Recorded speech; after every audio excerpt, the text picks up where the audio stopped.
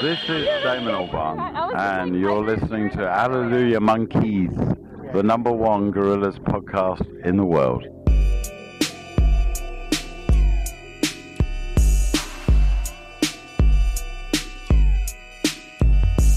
Hello and welcome to Hallelujah Monkeys for early March 2018. My name is Dylan Flynn. My name is Trevor Ickrath. Back once again, Dylan. Yeah, what kind of... This is the opening show stuff, which is a little extra awkward because I never know what kind of small talk to make at a funeral. What are you supposed to do?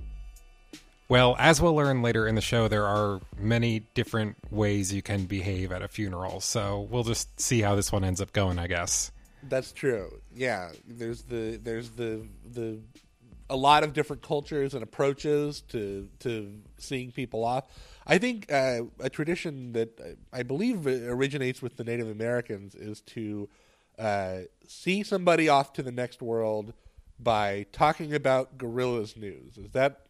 That's something I've read before, right? We'll definitely do that, but first let's remind everybody that now is a great time to donate to our Patreon and get exclusive access to our Patreonky Monkeys Club bonus episodes. Hell yeah, because we just this week we posted the second episode, which was our review of Black Holes and Revelations by Muse, and I gotta say, and that was a lot of fun. So good. I think it's one of the best things you and I have done together, and I'd love more people to hear it. Something that I forgot to bring up during that episode, which I want to rectify now, and I was reminded of this because you chose to include a clip from a preview of the movie, I think, Crazy Stupid Love.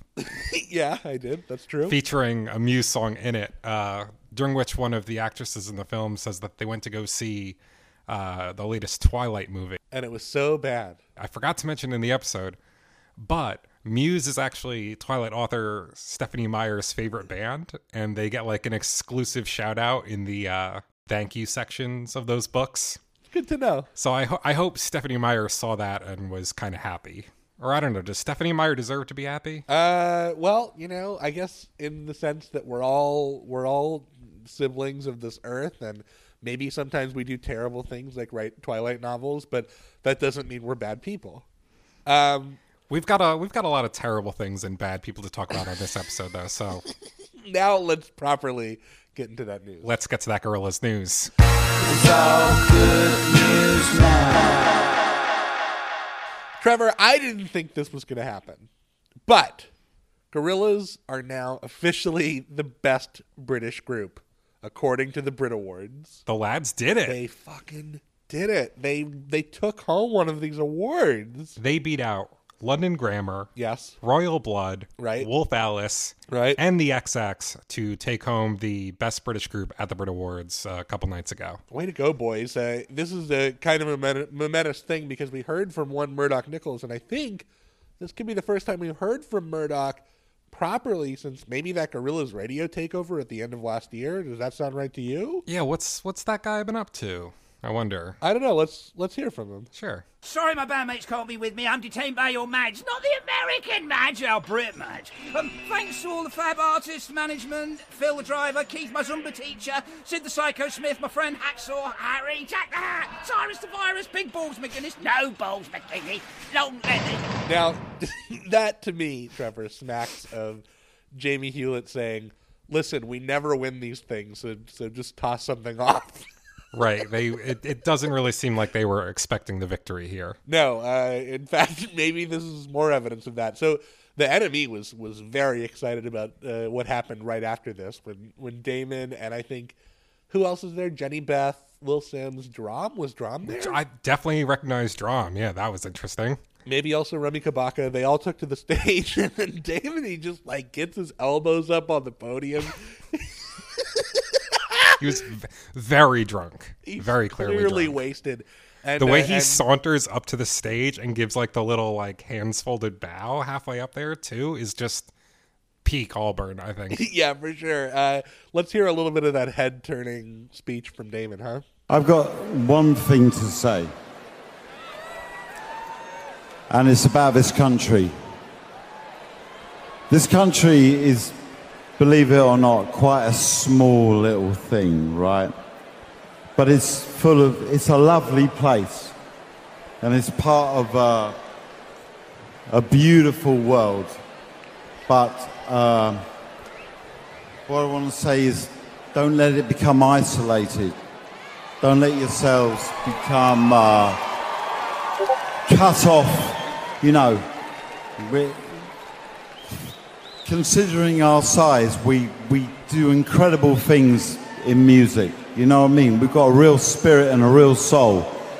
And don't let politics get in the way of all of that shit, all right? Okay, so immediately after that, Lil Sims tried to add to the a couple of comments, and it was so harsh. They just dropped the house lights on her.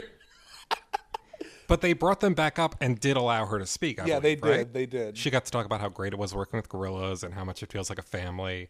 And then she passed the mic to Jenny Beth, who also said a couple words. Yeah, but obviously everybody was maneuvering around the wake left by the wild cigarette boat that is Damon Albarn.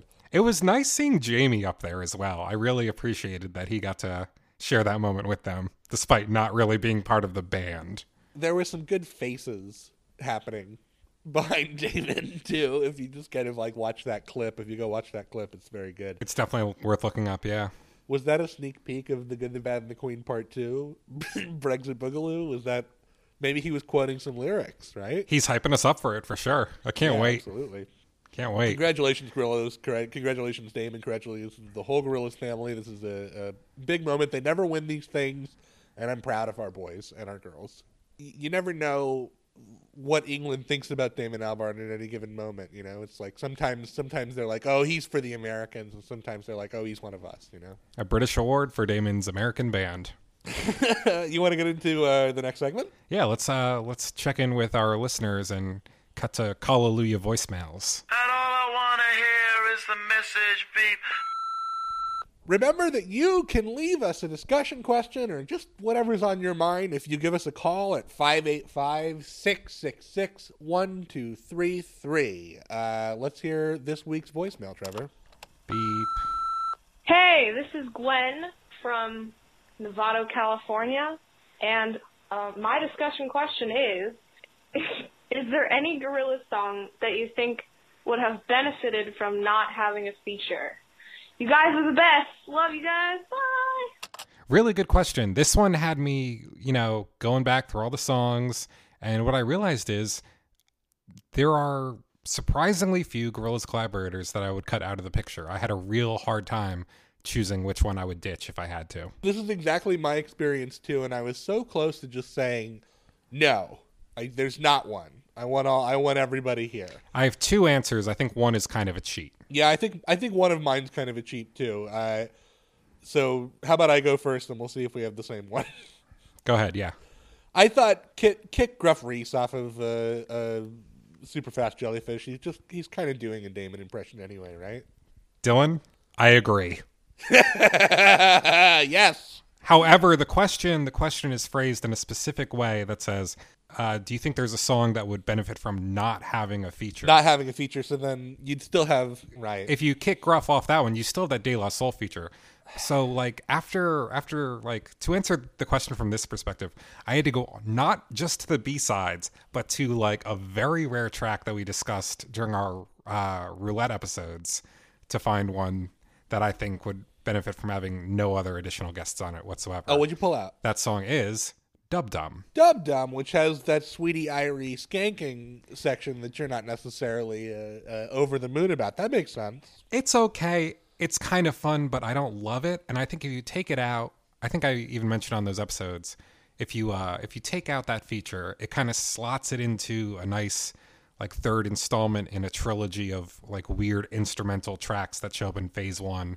The first two being double bass and film music. That makes sense to me, and I think Sweetie could definitely stand to go. I think maybe some people would be listening to this and thinking, well, who's on a Gorillaz song that didn't do a whole lot, that maybe if you take them out you wouldn't notice it, and maybe some of you are tempted to throw out the title of a controversial, much maligned Plastic Beach album cut. But I'll tell you, if Marky Smith wasn't on Glitter Freeze, we wouldn't be here today. So are you ready to get into that round table? Dylan, it feels like the last month of my life has been building up to this round table, so yeah, let's get to it. All those that mind and title themselves shall feel the wrath of my bombast, and Lloyd Cole's brain and face is made out of cow pats. We all know that. Herewith is an instrumental track.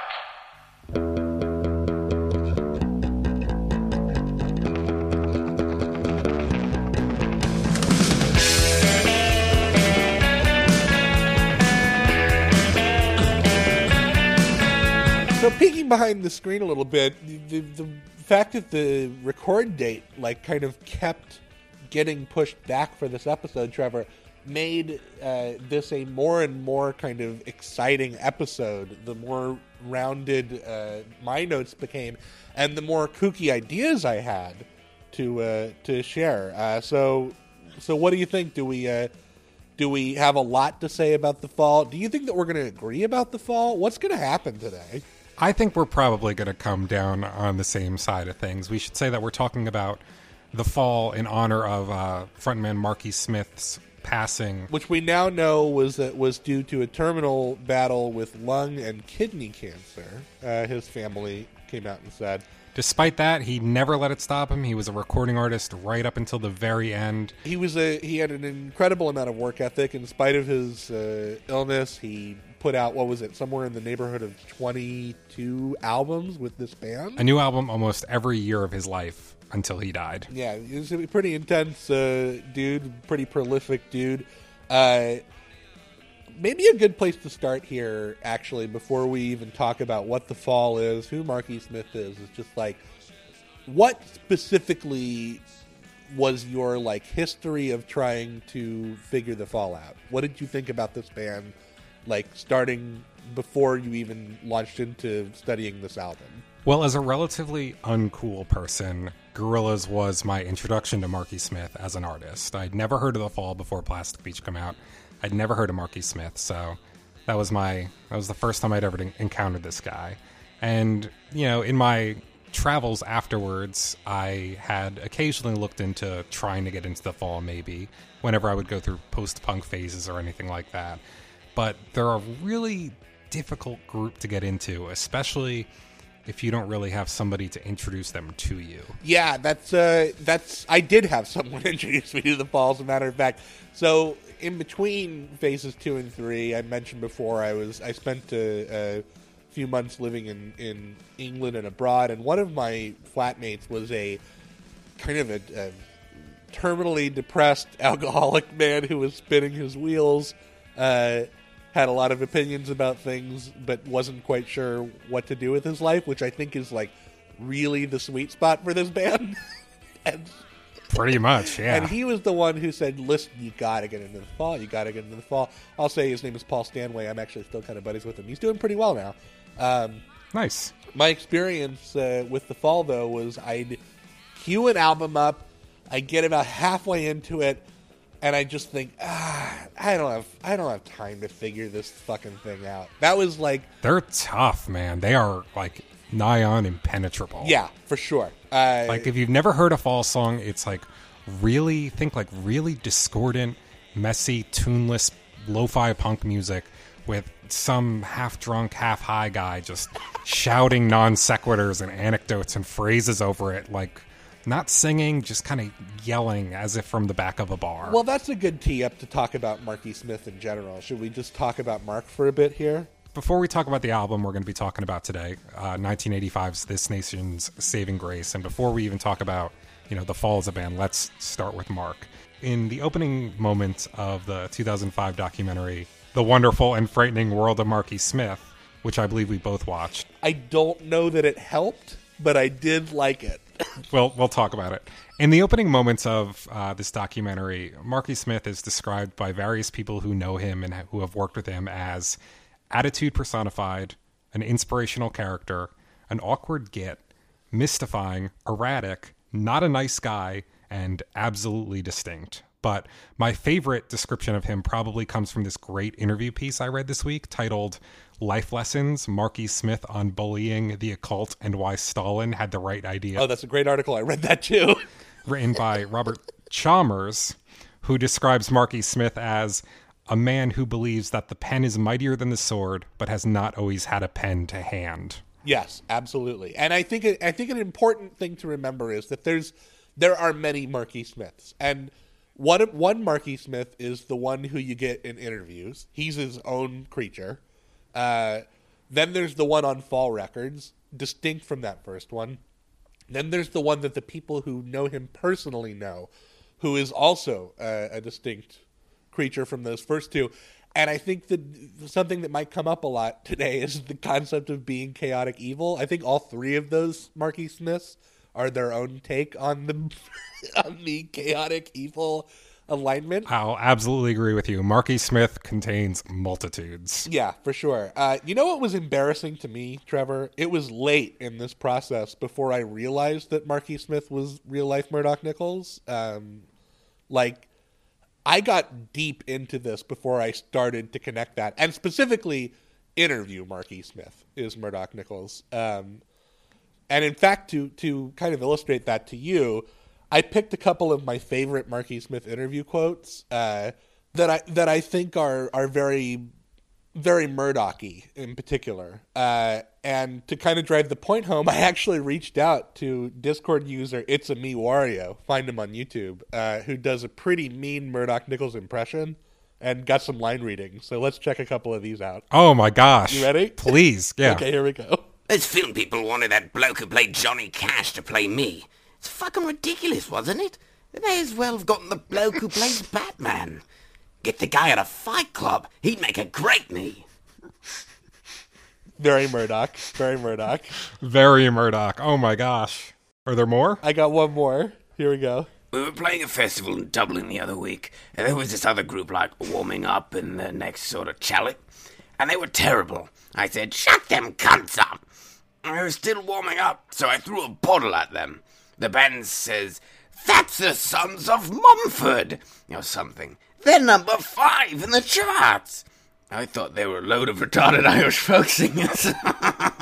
Pretty good. Pretty good. Pretty good. Pretty good. Pretty good. Thank you so much, It's a Me Wario. Really knocked it out of the park. But that was definitely one of my moments with Marky Smith this week, of many where I was like, ooh, I know this guy a little bit better now that I've sort of connected these dots. I love this guy, but I should say that the last couple of weeks, Trevor, I don't think I can say that they've turned me into a Fall fan. The only reason being, and I love Marky Smith, and I really love this album that we're about to start talking about, but I think that bar is very high. I think that The Fall is a band where 20 hours into investigating them, there's going to be a call to adventure where you must now decide, am I joining the cult of Marky Smith? Is The Fall now going to be my favorite band? Or do I respectfully let that train sort of pass me by and look on as it rides off into the sunset with admiration? And that's essentially where I ended up on Marky Smith and The Fall at the end of this week. Before you go any further, I want to build on that and say that I definitely agree that is a quintessential experience that comes with kind of getting into The Fall. And I think if you're anything like me, and I know you are, Dylan, you hear that call at a very specific place. Sure. And that place is the Annotated Fall. Oh, I'm so excited. Did you also fall into this rabbit hole with me this week? Of course. Of course. Great. The Annotated Fall is a different reality. It's a different plane. Well, it's an offshoot of it's an offshoot of this web forum called the Fall Online Forum, which is this really, really active hub for a subspecies of human being known as fans of the Fall. They really are. There's no bullying here. They really are lovely. They are a great group of people, and I want to give a special thanks to them. If not for the people of the Annotated Fall and all the hard work they've put in over the years, I don't think this episode would be possible. No, I completely agree. We would have just been scratching our heads through the whole thing. And I want to especially highlight a couple of users who I thought really shined a light and also were just beautiful characters. I want to shout out BZ, FGT, and also Danny Moe, who are like very active on the Annotated Fall. Those guys are great. Love those guys. The work Danny Noe did. Danny Noe's crusade about paintwork. Oh. Amazing. Or how about when BZFGT just like casually drops the knowledge that he uses a dictation pedal to like double check his lyrical transcripts. These people are great. I love them. And this is so active. Like, I so recommend that you respectfully, kindly go take a peek in on the Fall Online forum and the Annotated Fall and like get to know these characters. I have a few quotes from the Annotated Fall that I'll be dropping throughout this episode, as a matter of fact. Me too, yeah. So just to give you a glimpse of what the site is like, one that I think offers like a good picture of it at both its best and its worst. There's a string of comments under Spoilt Victorian Child where after a long argument about the correct lyrics, that guy we mentioned earlier, BZFGT, posts a nice message thanking another member, Robert, for all the contributions he's added to the site.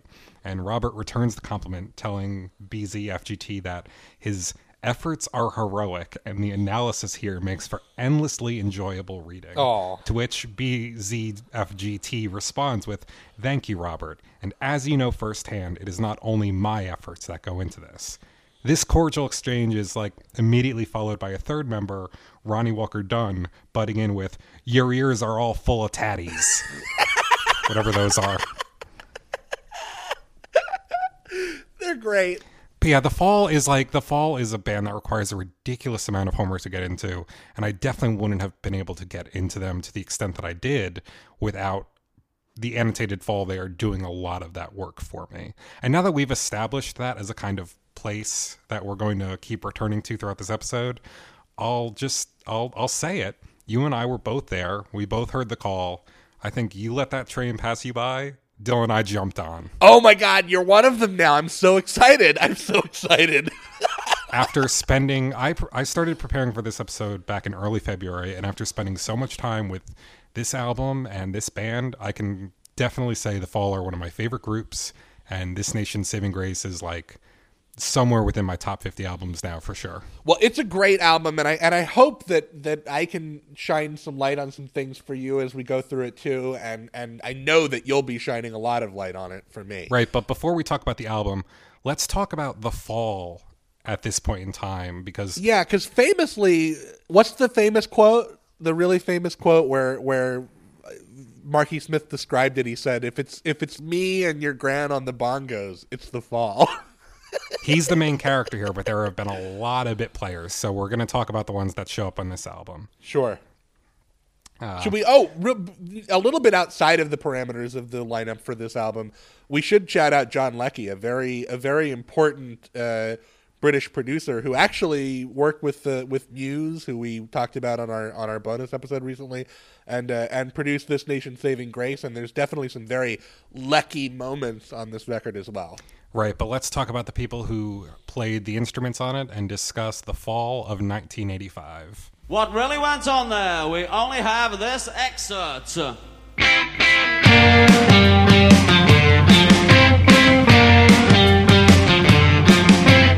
over the group's 42-year existence, like we said, it's featured a revolving doors of more members than anyone's really been able to keep track of, although it's estimated to be somewhere around like 60 people, a good chunk of whom were fired by Marky Smith, or, as I'm going to start referring to him, because this is how I've gathered Fall fans refer to him, MES. Yeah, MES. Like I never see it shortened to Mark. No. I never see it shortened to Smith. It's always MES. MES is how they type it out, yes. So, a lot of Fall members. Fortunately for us, most of the people who played on This Nation's Saving Grace had been in the band for quite some time, so I thought we'd go through the group members by order in which they joined. Yeah.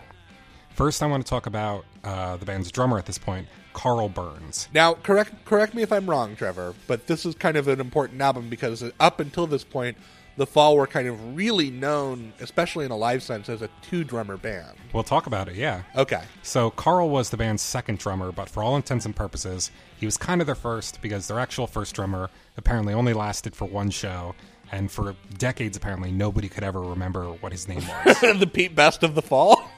Pretty much. Carl's membership in the band is kind of more complicated than any other member. While several musicians have rejoined the group after previously leaving or being fired, Carl was reportedly rehired a record 9 times. Great. He originally joined in 1977, left for a few years in 1979, and then came back in 1981. And like you mentioned, from 1981 to 1984, the Fall had 2 drummers. Yeah. After Carl left in 1979, he was replaced by a guy named Mike Lee, who left the band after only a year and was replaced by Paul Hanley, their then bassist's little brother, who joined in 1980 when he was just 16 and still in school. A year after that, Carl rejoined the group initially as a temporary live replacement for Steve Hanley, who was unable to join the band for a tour in the U.S. after being denied a visa for being too young to play 21 and over clubs in America. Right. After the tour, Carl stayed on as the second drummer until Paul Hanley left in 1984, leaving Carl as the band's only drummer for this album. And it was I think that there was a lot of kind of fear in the Cult of the Fall at that time that the 2-drummer thing was so central to their sound, you know? I also want to point out that right at this time, Trevor, famously Marky Smith fired their touring sound man because he ordered a salad while they were out to lunch together. That's one of the most famous instances of a member of the Fall being fired, yeah. Yeah. Continue. So Carl stayed in the band until 1986 when he got into an argument with MES and left to be replaced by Simon Wollstonecraft. And after his exit, Carl briefly collaborated with former founding member of the Fall, Martin Brahma, under the name Thirst. But after that, he quit music for several years and became a motorcycle courier. Wow. However, he made an unexpected return to the Fall in 1993 to play alongside the other guy, Simon, in a second 2-drummer lineup. Oh, cool. Until Simon left in 1997. Mid-90s Fall seems like an interesting time. I haven't investigated it, but I know a little bit about it, and it seems like an interesting time to pick up with this band. Just a few more things about Carl. According to the 2008 book The Fallen by David Simpson, which MES reportedly hates, of course, Carl's repeated departures from the group were due primarily to his open resistance to MES's kind of unorthodox leadership. Sure. Because it sounds like being in the Fall was kind of hell. Yeah, well... To coax musicians into performing as he wanted them to, MES was notorious for using a bunch of manipulative molding methods. He would insult people. He would sometimes give them the silent treatment, I read. And he would even jostle and physically mess with them on stage. I've always been interested, Trevor, in bands that include a frontman who doesn't play an instrument. Because the feeling is always well, then they must really be bringing something to the table here that makes them worth organizing behind, you know? And I really have come to see the Fall, at least in the This Nation Saving Grace era that we're looking at, as this really tight, well-organized post-punk outfit that is under the control of a cult leader. A cult leader is a great way to put it. That or a dictator. Sure, a dictator. There's just a serious amount of brainwashing here. Do you have more lineup to talk about? I do. I've got a lot more lineup to talk about. Okay, well, let's go, buddy. Only a few more things about the drummer. He was apparently when Mark would bring the hammer down on the band, he was apparently the guy who would always stand up to him. And this kind of climaxed on stage during this notorious New York City concert in 1998 when Carl attacked MES on stage after he repeatedly and deliberately knocked one of his cymbal stands to the ground.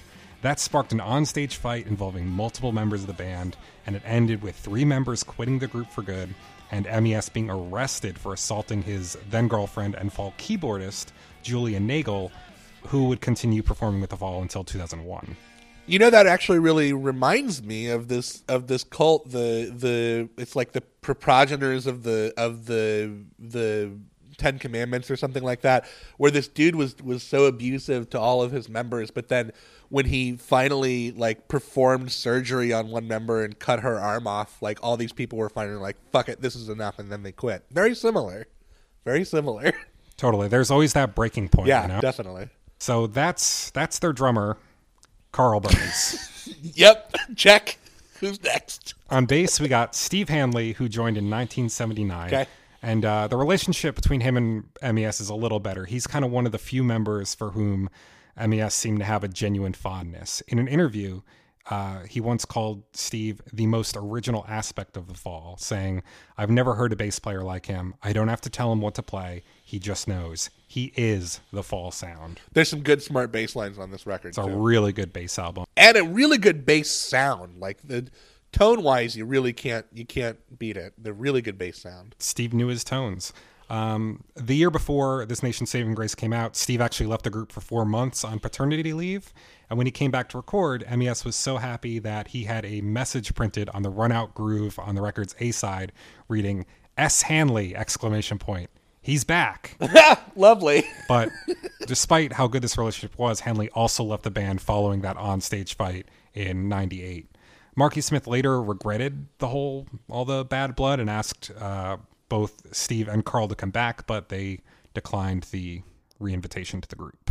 Tragic, but you see, this is how it works. This is how it works. You lash out and control and lash out and control, and eventually you poison people. They won't come back to you. Yep. Speaking of people who won't come back, this guy also would leave the band eventually.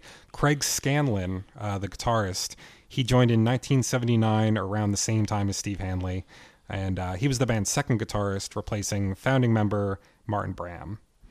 And I think on this record, when you're hearing a lot of like a rhythm and that sort of thing, this is usually this guy. Craig was one of the band's most long-standing members. He lasted 16 years from 1979 to 1995. And during his time with the band, he played on 17 albums and co-wrote over 120 songs, more than any other member who passed through the group. But despite his surname being spelled Scanlon with an O, he was wrongly credited as Greg Scanlan with an A for his first 5 years with the band.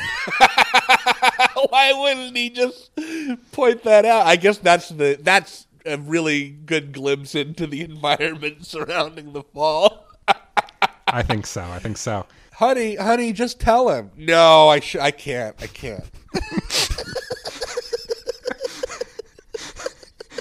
So in addition to these almost founding members, the band's lineup for This Nation's Saving Grace includes 2 more recent recruits, the first of whom is definitely worth talking about at length.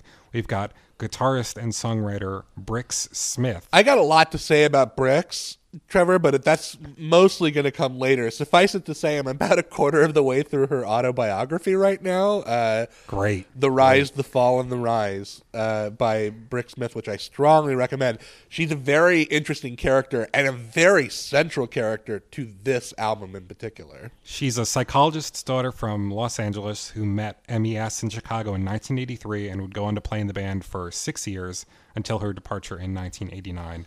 Despite only playing with the group for a short while, she's kind of the second most important member of the band. Not only is she widely credited, falsely, MES asserts, with 1, inspiring the band to dress better, and 2, co-writing the singles that actually kind of managed to graze the British charts, she was also, during her time in the band, Marky Smith's wife. Correct. And was 21 when she met him and was already a huge fan. Had kind of taken the whole hook, line, and sinker for sure before she even met Marky Smith. In that interview with Robert Chalmers that we both read, one of my favorite parts was Chalmers describing the way MES says Brix's name in the kind of tone a dictator might use when mentioning the name of some catastrophic military defeat. Yeah, definitely. And when he realizes that Chalmers is about to first bring her up, he cuts him off before Chalmers can even say her name, referring to Brix as the name that must not be uttered. Yeah, Brix is a very important character, especially for a lot of these songs. So I look forward to talking more about her as we move forward here. Rounding out the lineup for This Nation's Saving Grace is a multi-instrumentalist Simon Rogers. Now, this guy's a secret weapon in my opinion, Trevor. Secret weapon. He joined the group shortly before the album was recorded and plays keyboards, drum machines, guitars, and bass, and he'd stay with the group until 1988, appearing on subsequent releases Ben Sinister and The Franz Experiment. A lot of the group's members play several instruments, though. Actually, like, they're all contributing little things here and there. In fact, MES even plays violin on one of the later tracks on the album himself. Yes, but when you're listening to this record and you're thinking, fuck, that's a cool little texture, it's oftentimes this dude. He was I think, a secret weapon to this album's sound and does some really, really cool shit. And yeah. So that's it. That's our players, right? That's our folks. One more thing before we get on to the actual album, I wanted to read a quote from that Robert Chalmers interview where Mark is talking about the way former members of The Fall talk about being in the band. And there's, I want you to play along here. Yeah. When I pause, I want you to deliver the Robert Chalmers line and say, post-traumatic stress disorder? Okay, got it. They talk about it like they fought in Vietnam. They suffer from, what's that thing the Americans get? Post-traumatic stress disorder? No, what's it called? Selective memory. After a while, they'll say, oh, Mark was great. At the time, all I heard was, you're a thief, you drink, I will kill you. That might be all he hears no matter what's happening around him, though. Which I think is a good transition into our 3 words for this nation's saving grace. Yeah, we better do it. Who's first? I don't know who went first last time. Do you have a preference? I just spoke a lot. Why don't you say yours? Sure, I feel pretty good about these 3. I went with murky, gleeful, and inscrutable. Gleeful, I think, because there's a sadism to this record that is kind of fun. There's like very fun. It's a wicked record. Yeah, there's a lot. It's very cackling in its delivery and inscrutable. You know, I used obtuse when we did Danger Doom. The difference, I think, is I think what the folks on the Annotated Fall have proven as we record this, pour over 30-year-old lyrics and offer point and counterpoint about what they could mean, is that there are no answers, Trevor.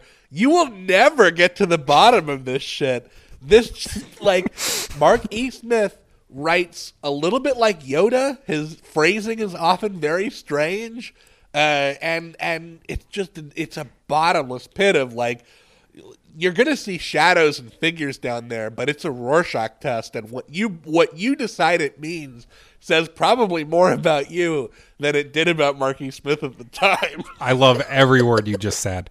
The Fall are actually named after a book by Albert Camus, who spent a lot of his literary time contemplating the absurd nature of the universe. And I think that just fits The Fall so well, because they are, when it all comes down to it, one of the most absurd bands I can think of. Yes. My 3 words, though, would be chaotic, demonic, great, and heroic. Heroic. Heroic in the way Satan is depicted as a heroic figure in John Milton's Paradise Lost. Sure. Keep that in mind. Yeah. Because Marky Smith is a point of view. He's the perspective character of this album, and he gets some shit done. So in that sense, you're really rooting for him too, I feel like. Me too. I think that there are a couple of intrusions from outside sources where occasionally you have to kind of shudder and think, oh boy. But yes, for the most part, Marky Smith invites you to join him in his world, and it's very easy and very tempting to do. But I think those first 2 words are a little more operative here, chaotic and demonic. There's a quote spoken by one of the members of the band, I can't remember who it was, in that documentary we both watched, talking about what it was like being at a live Fall show, where they say, I've never been in a room that so cackled with malevolence. We had our backs to the wall of the far end of the room, and we're extraordinarily grateful to have done so. There was so much hostility and rancor. Yeah. And there are bands that can't really translate what they're like live into the studio. The Fall brings it all in there with them. Good Lord. That, by the way, that documentary is nonsense. I mean, much of it is... It's really hard to follow. It is really hard to follow. Yeah, for sure.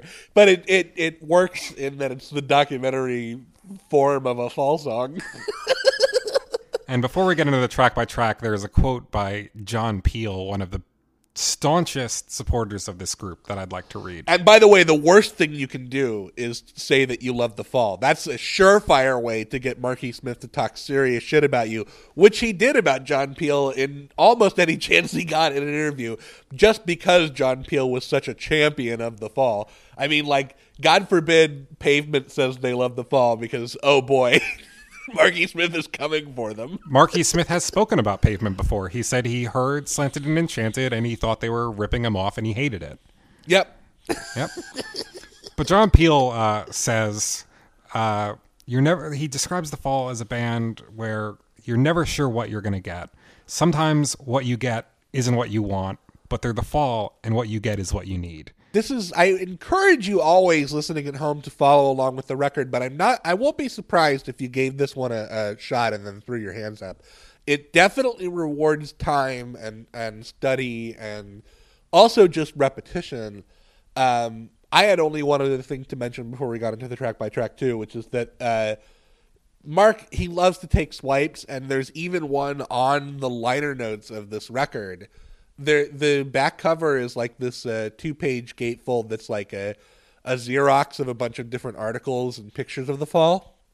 And there's this great, like, most of them are like live reviews of Fall shows and pictures of the band and stuff. But then there's this one towards the bottom that's from a scorching review of the album Moon Rising by Sonic Youth. And what you can see of it, of the article is, it's hardly a progression over earlier outings, strung somewhere between The Fall and The Doors. Great. Which, by the way, I really enjoyed that The Doors got name checked on that back cover, because I think there is a slight parallel there of, Jim Morrison, in my opinion, is not a brilliant genius poet, but to the angry drunks who love him, he always will be. And there's a parallel there, isn't there? Where, like, maybe Marky Smith is a mad scientist, and maybe he's a fraud, but either way, he has a cult of true believers behind him, and that's all that matters. They certainly belong in the same club, along with a few other characters that I'm sure we'll get to later on in the review. But for now, do you want to start talking about the tracks? Yeah, let's start with this intro, Mansion. Let's roll up to Marky Smith's Mansion.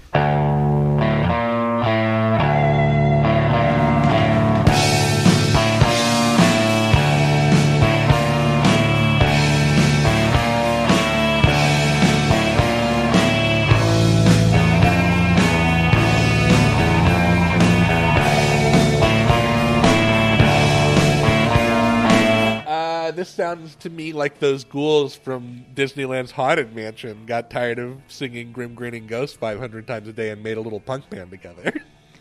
Well, Brix actually claims that this was her kind of attempt at writing the Haunted Mansion theme from Disneyland. Which is why it got its name. I really like it. So ominous, and there's definitely storm clouds over this album, but there's also an awful lot of that sadistic joy. It almost feels like this is the intro for a darker album that we're about to get, in a way. But it's also kind of goofy and cartoonish. Yeah, it almost could be the opening theme to some silly sitcom about monsters or something. I wanted to talk about that a little, though, because as you know, kind of my running theme for this season of Hallelujah Monkeys has been, what kind of anime would this be a soundtrack for? I forgot.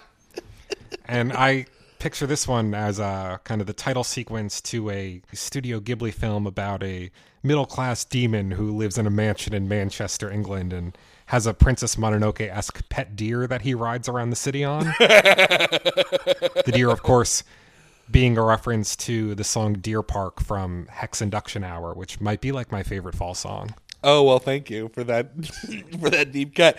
Hex is probably the other album that people always cite as like as a fall masterpiece. Outsiders talk about that one. Yeah, I initially thought maybe we should discuss that one when doing this episode, but I think we made the right choice with this one because this record feels a little more like it's about Marky Smith. Yeah, this song's cool though. It's very textural. These cymbals are really crashy. They're like crashy as fuck, and interestingly, for an album that feels to me like it's about Marky Smith, he's not on it.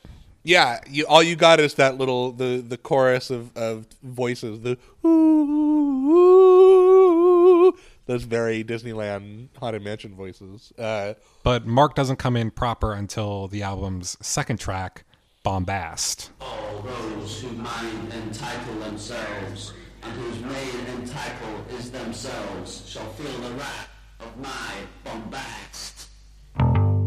Okay, can we unpack this opening spoken line? All those who mind entitle themselves, and whose main entitle is themselves, shall feel the wrath of my bombast.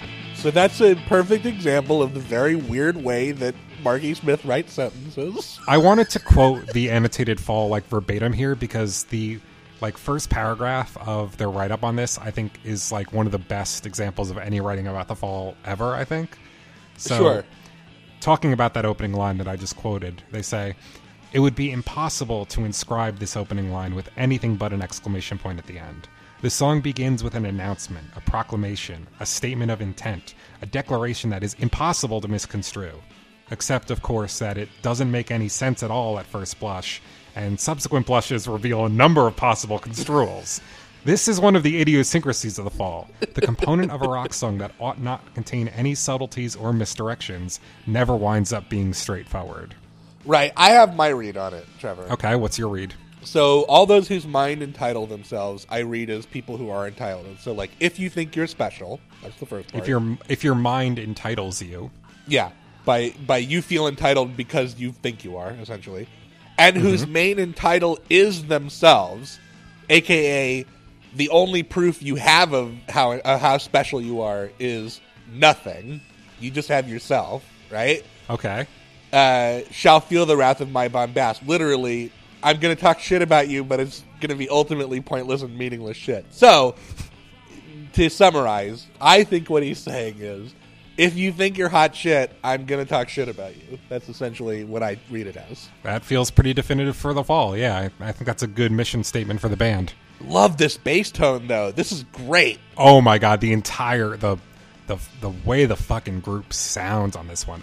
Oh man, can we talk about Carl Burns? Because like we've discussed, this is the first album with only one drummer on it in like 4 years. But credit to this dude, because if you told me that there were like 3 drummers on this song, I would have believed you. He does great work all over this album. He's an absolute powerhouse. You know, something that happens with like cats and rabbits is if the alpha dies, another one will start getting really fat and big to take over the alpha role. I think that's what we're seeing here.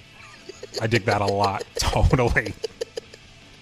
But yeah, everyone's on fire. Even Mark, who's not doing a whole bunch in this song, he's just kind of providing background ad-libs and shouting random things. He's really good when he goes, clanging in my heart, and then he goes, ah!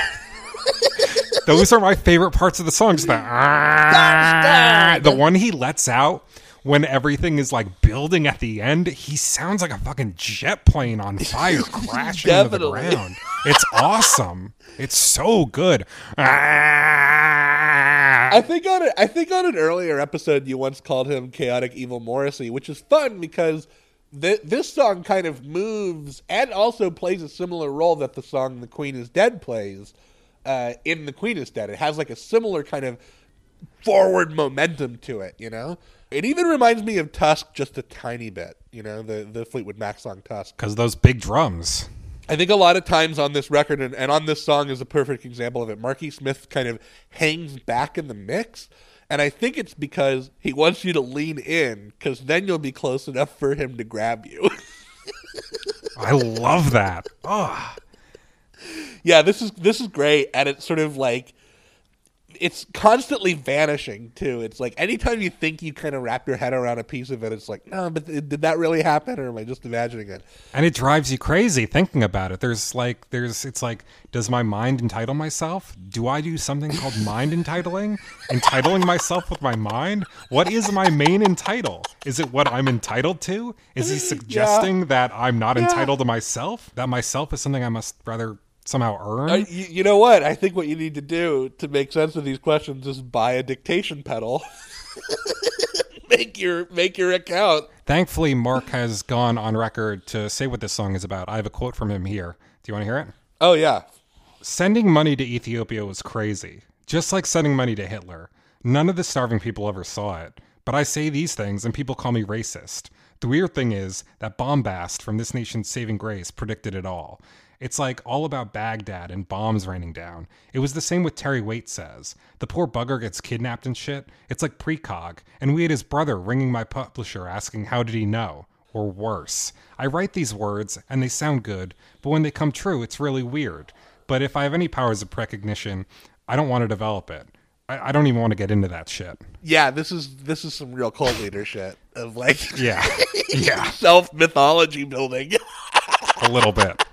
You know what? The band sounds so tight here, and Mark sounds so unhinged. It's like it almost sounds like you're like picture an assembly line, like a Henry Fordian assembly line of like these well-oiled machines and these highly trained employees, and then just like this drunk anarchist fights his way into the factory and starts pushing machinery over. That's the image I get from this song. Bastard! Great. This next track, though, somehow manages to sound even more unhinged. Barmy. Out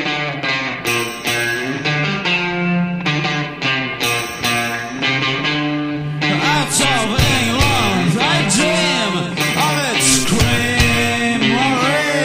When I'm there, I dwell on Saxony. Yeah, this is great. This is I really agonized over my number 3 slot for my top 3 this week, and this was definitely in competition, but it didn't ultimately make the cut.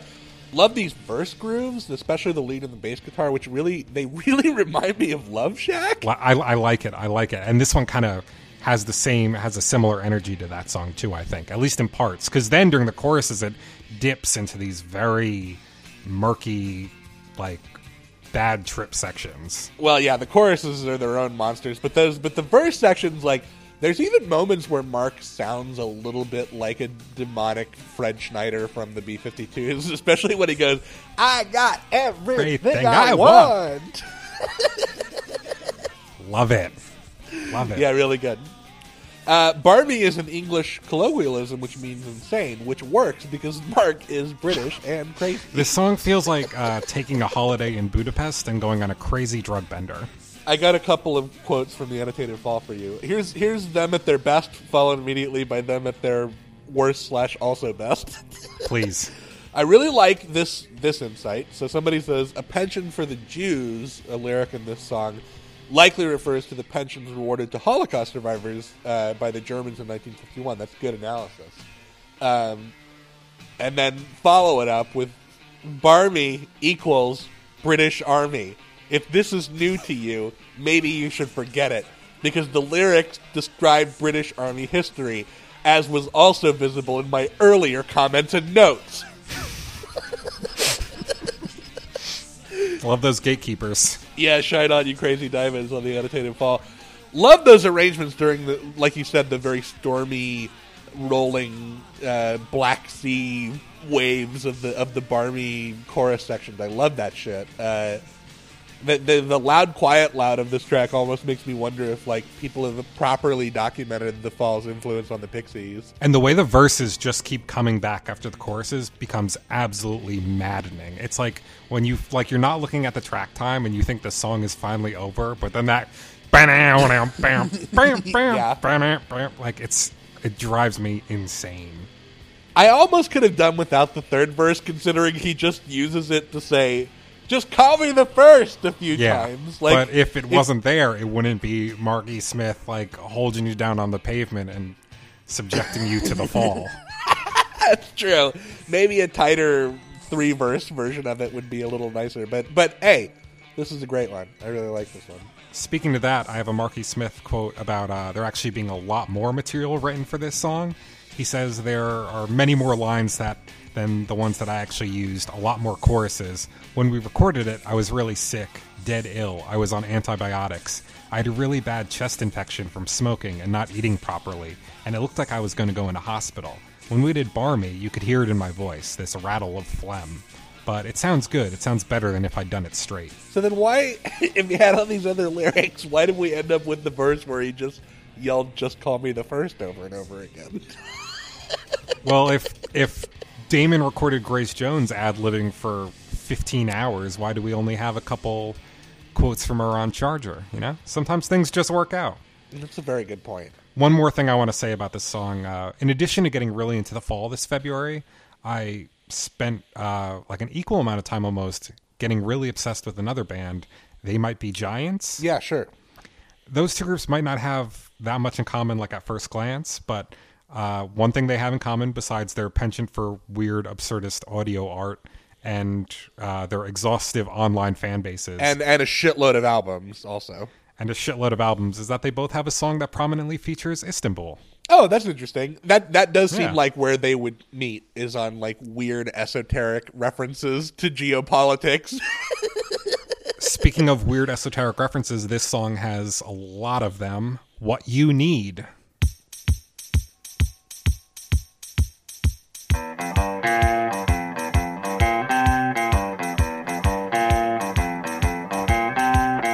Okay, number 2 on the album for Dylan Flynn. Nice. This was initially in my top 3, but it got bumped later on. Love this riff on the acoustic that underpins this song. You know what it reminds me of, the riff in this song? It reminds me of the kind of riff that I will get stuck playing if I find my way to an acoustic guitar while I'm having a mushroom trip. Sure. It has that kind of like 75% of a complete thought feel to it, and it also feels like you couldn't stop playing it if you wanted to, you know? Like it just rattles and rolls and spins and keeps going. Does that make sense? If you haven't done mushrooms, it might not. But when that bass line kicks in, woo boy, that's fucking great. Woo boy. Real good. This whole song feels like a really good early LCD Sound System track to me. Oh, I can feel that, yeah. When Mark shouts, get up! Make a buck! Get up! Make a buck! Get up! Make a buck! My read on that is that he's voicing, like, he's kind of playing a character of like a business yuppie who's judgmentally shouting at a homeless man, but he's also having that character yell at him like he's the bum, you know? That's my take on it. But you could also look at the first 3 lines of the song as a complete thought if you wanted to, which would be, because it starts with the how can I. You could look at it as a full sentence. So like, how can I get up, make a buck? My race is bread on hash. Doesn't like. I like that. Can't make any money because I'm fucked up. I've been yelling "get up, make a buck" at myself in my head whenever I wake up in the morning for the past like couple weeks. Oh, that's great. Yeah. You could almost make an alarm clock out of that. My favorite lyric on this song, though, is "Meet your horrible new dad." The Marky Smith story.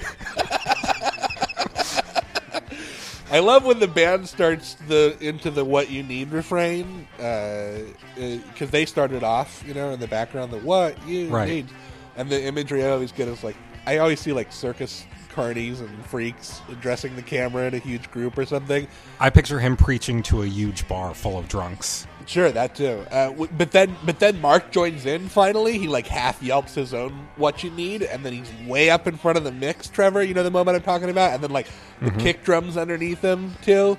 It's one of those, like you said, lean in and I'll grab you moments. Exactly. It feels like the first time on the album kind of that Mark has stepped out of the shroud of mist that he remains in, you know? And the first time maybe we get fully drawn into that crowd. Definitely. This song makes sense to me though. Like the mood of this song is like it's like a 1985 version of the Stones' Satisfaction, you know? It's like fuck everything society's telling me to be, kind of, is my take, you know? I think this is one of the more accessible tracks on the record even. Like if I were to put together like a intro to post-punk mix and I wanted to represent the fall, this is definitely one of the songs that I would choose to like throw it in there as a representation of them. When they do this thing on the song where they play the cowbell to like punctuate certain lines like "out of reach," and it makes me think of the clap emoji, you know, you know those tweets. Oh, I love that. That's great. Where you do the clap emoji. That's what it reminds me of. Yeah.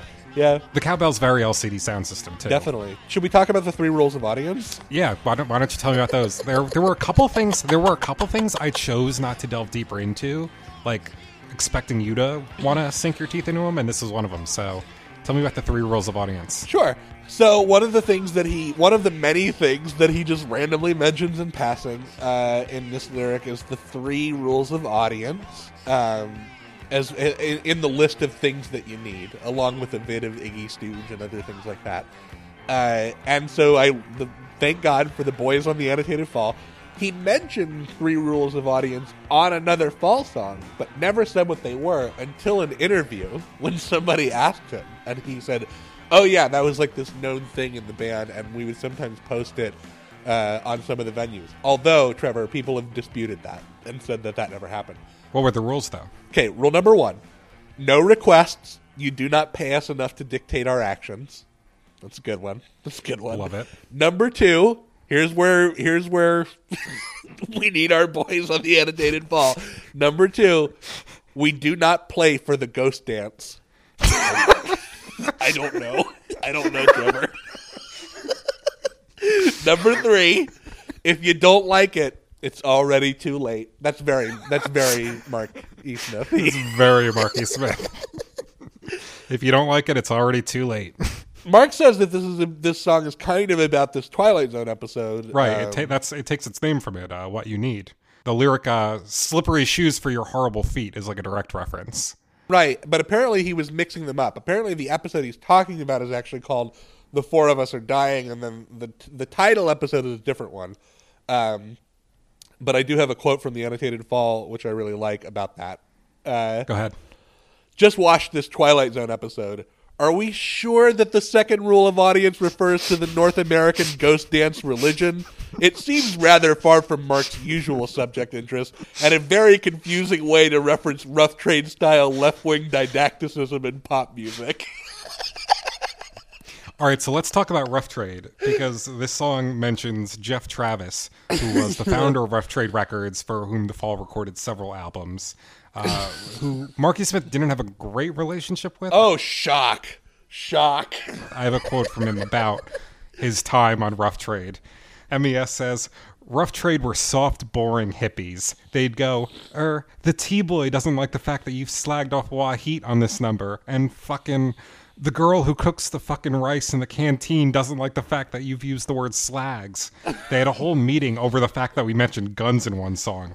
I'd go, what the fuck has it got to do with you? Just fucking sell the record, you fucking hippie.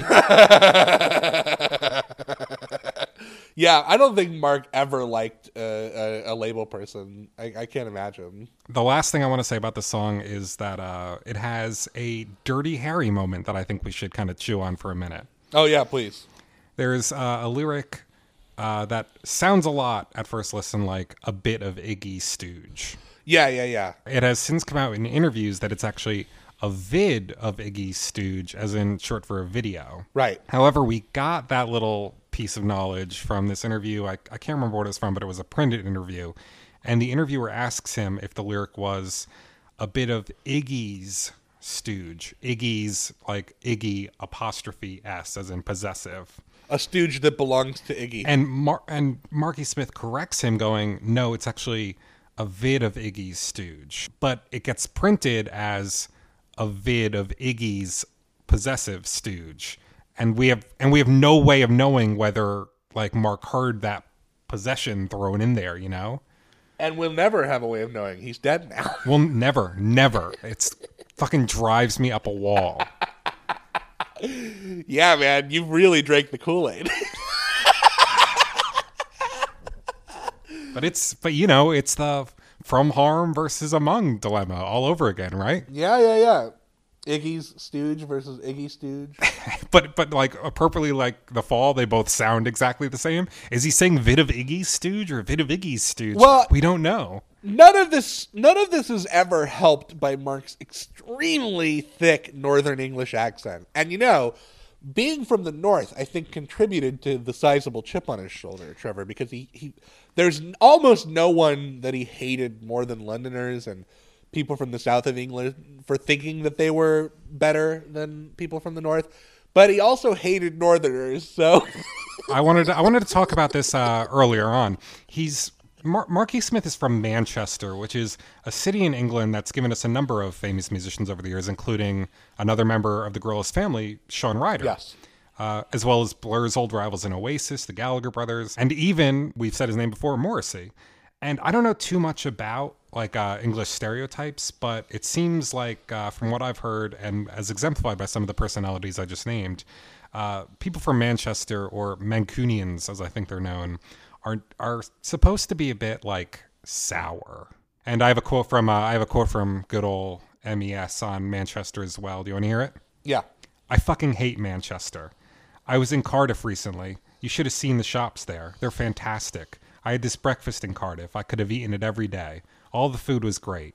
Manchester, the food, the shops, has always been crap. Yeah, that's Mark. That's Mark. Would have been really nice to hear a duet between Sean Ryder and Marky Smith before he died, but missed opportunities. What can you do? What can you do? We can talk about Spoilt Victorian Child.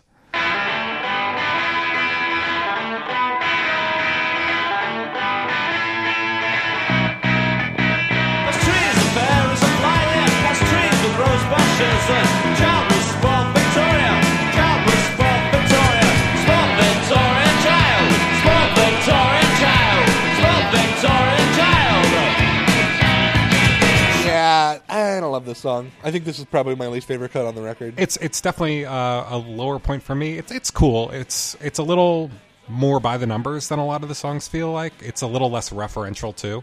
This is like my understanding of this song, Trevor, is that Simon Rogers kind of put this song together. He was trying to write a straightforward rock and roll song, and then it turned into this kind of shrill little 6/4 time thing. And Mark, I don't think, is helping on the shrill side of things either. I think this is one of the best cases for MES as the chaotic evil Morrissey. Like, this song sounds like something the Smiths would have recorded if they were all demons. Yeah, I can feel that. But I really just like the hook. I'm not into it.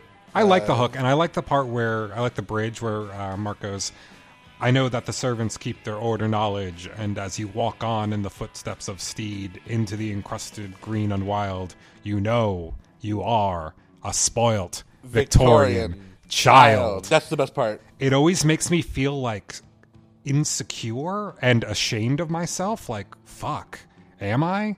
Is he right? Like, it makes me take a long look at my life. It does it to me. I don't believe anything that comes out of his mouth. But everyone's tone is pretty good. I think my main problem actually is just like the groove of this song just kind of makes me feel like I'm being mindlessly bounced back and forth between a couple of chords. Like, I can't really get in with this groove. It feels like a jam that they never really developed into a full song. Yeah, definitely. It did give us a really great quote from the Annotated Fall, though. Sure. Maybe this is about a child whose innocence and beauty has been spoiled by smallpox, one of many infectious diseases still common in 19th century England that killed or disfigured children and adults, especially in burgeoning cities. In the 1960s, the polio vaccine was administered with sugar. In the 1980s, the world was declared free of smallpox. Just a thought. What do those last two sentences have to do with anything else? You learn something every day on the Annotated Fall. You really do. They're a wonderful group of people. Love them. But I agree that little spoken interlude at the end is the best part. But I don't know. This one just never really did anything for me. This next song, on the other hand, is in my top 3. L.A.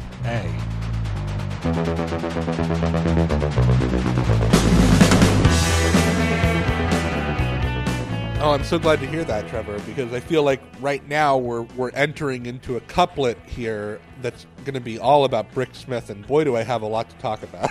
Right, because this is kind of Brick Smith's song on the album. It's she's from LA, and she says that this is a love song to her city.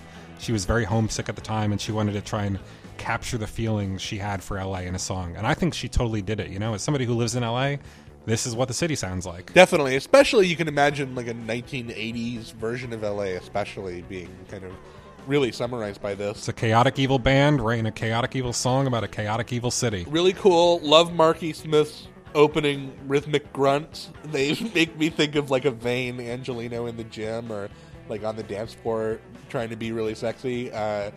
Love Brick's little ahs. Those are great.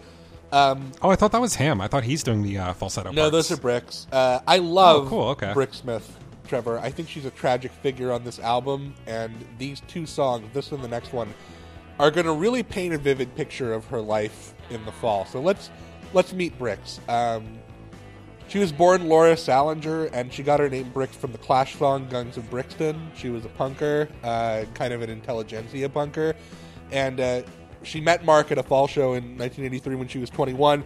Already a huge fan. She'd made a banner for him saying, like, Marky Smith, welcome to Chicago. It was in a Chicago show. So when he asked her to join his cult and later asked her to marry him, she felt like the luckiest girl in the world.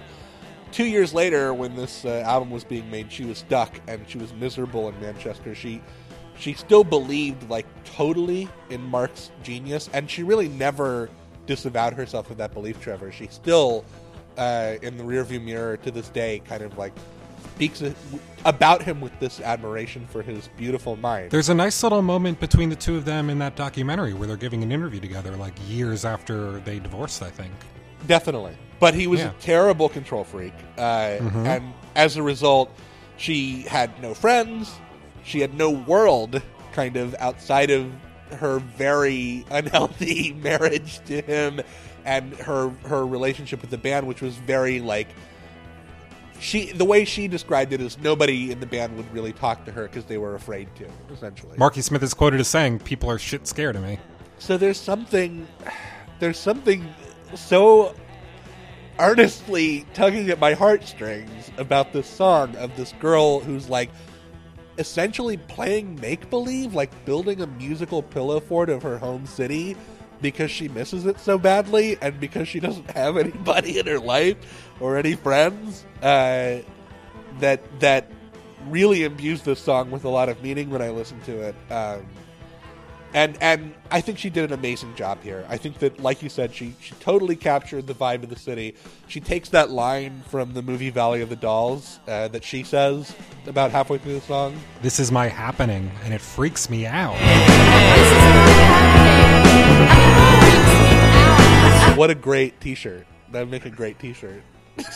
And then also, there's a line from T.J. Hooker, the really shitty cop show starring William Shatner. "White snow, scumball." Really good line. Bushes are in disagreement with the heat. That's a great Los Angeles line. Very good. Yeah, she says that in L.A. gets so hot you can almost hear the bushes complain. Definitely. A killer drum solo and fill into that outro. This is just dark and sweaty and fucking, great. It's like one of those LA nights where it never cools off. And appropriately, Mark kind of stays out of the way here. It's mostly an instrumental song. I do love that hook he contributes, though, that L, L, L, L, A, A, A, A. Yeah, that's great. And this was a music video, by the way, that got a lot of play on MTV. I guess in 1985, they were still kind of hard up for a consistent flow of new music videos. And this video, I think, was a lot of 1980s Americans' foray into this band, and is still one of the more streamed songs from this record. It's a really good one, really listenable. And there's something so compellingly tragic about Brix as a figure in this song and what this song was for her. This kind of captive member of this cult who had to recreate her home so that she could feel like she was in it for a little while. I like that read of it a lot. Yeah, definitely top 3 in the record for me. We're not done talking about Brix, though, because we have to talk about Vixen.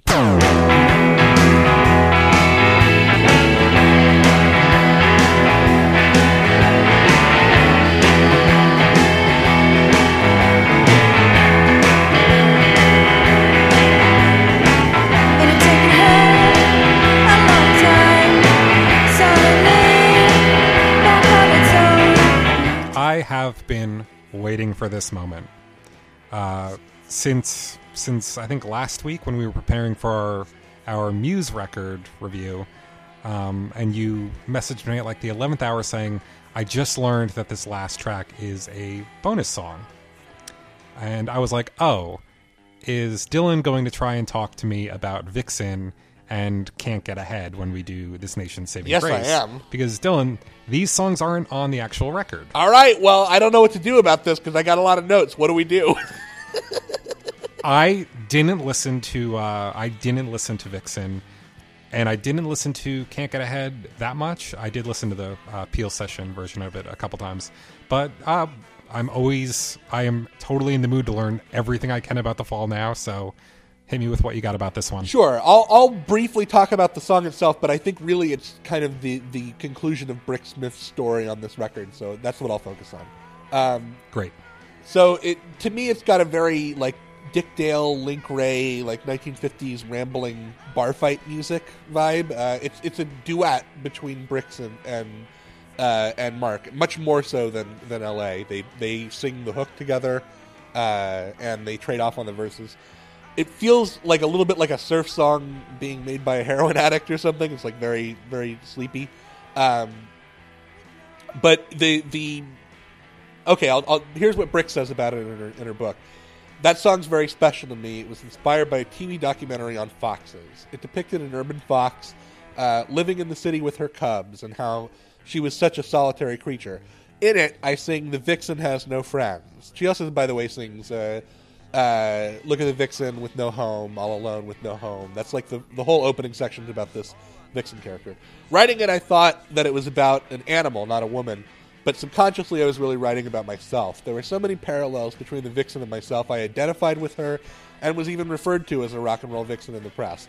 So Brix starts this song out, Trevor, by throwing herself this kind of pity party. And she ends on this refrain, with no home, all alone, with no home. And then Mark literally interrupts her and says, "The Triple Gang and the Throng did not feel helpless or alone." It's as if Mark is saying, like, shut up about your problems already. And as if the song is saying, well, technically I do have some company, but trust me, he barely counts. He's thoroughly in his own fucking world. Yeah, I read that almost not as him saying, like, shut up about your problems. I see that as just him being completely oblivious to them. Right, just not even, it doesn't even register, right? Yeah, which is a whole different issue. Here's another thing that fascinates me about the song. I mean, it's very much like a pastiche of those Link Wray songs, like Ramble and things like that. And Link Wray is like on this very, very short list of artists who Marky Smith respects. We'll talk about another one actually later on this album. And he's coming up. And when I say a very short list, I mean fucking... Don't bother holding up your second hand. There are not many artists that Mark E. Smith respects. So MES doesn't even like David Bowie, I was shocked to learn. No, fuck no. He thinks he's a hack. So what I love about this song in the narrative of this tragic Brick Smith figure who's like a Disney princess trapped at the top of a tower, like singing her little song out of her window, is that she had to write this song that she knew would appeal to her cult leader so that she could sneak her little secret SOS out to her loved ones. So fascinating. Like she had to make a Link Wray song so that she could weep about being fucking alone and stuck in this cult. And like, oh my God, I just love it. I love her. I love this song as the conclusion of that little like subplot about her in the middle of this album. Yeah, there's no other album like that in the world to me, and I guess that this song isn't truly on the album, but fuck, it's fascinating. Like, Brick's carved out a little bit of this record for herself, and a compelling story comes out of it.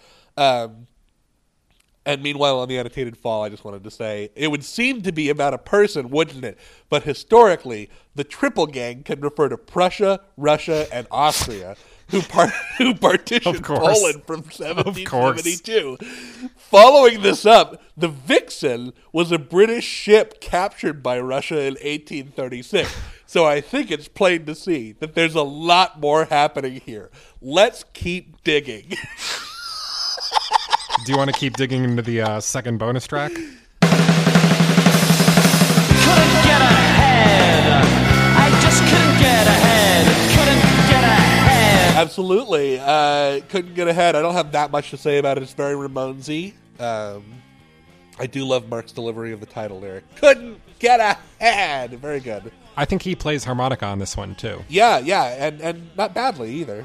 Oh, and I should say, I said Vixen was my number 3 song on the record, so I guess if I have to be, like, gun to my head, my actual number 3 then would be probably Barmy, I guess? Anyway, couldn't get ahead. It's pretty straightforward. It's like these 3 verses about this guy who just can't catch a break, essentially. More or less. And then the 4th verse is very funny because it's got like a can't beat him. If you can't beat him, join him last verse, where like the protagonist character's problems all go away when he like starts wearing Armani and acting like E.T. and he gets a Cabbage Patch Kid. Like he gives in to the 80s zombies and all of his problems go away. Pretty funny. Great. Well, I didn't listen to either of those two, but I think your discussion of Vixen definitely added a bit to the program. So I'm glad you took them as canonical. Yeah, for sure. I think it's a fascinating subplot. Let's get back to the proper record, though, with Gut of the Quantifier. Number 1. Cannot stop listening to this song. Love this song. I'll tell you now, I'll tell you this. Life could be an onward. I'm not saying they're really fake. All the groups who hit it big make the Kane gang look like an Einstein chip. This is my least favorite on the record. I mean, I like it. It doesn't draw me in like the other ones did. Oh, you're crazy. Fuck. This is the one I keep sending to people. I can't stop listening to it.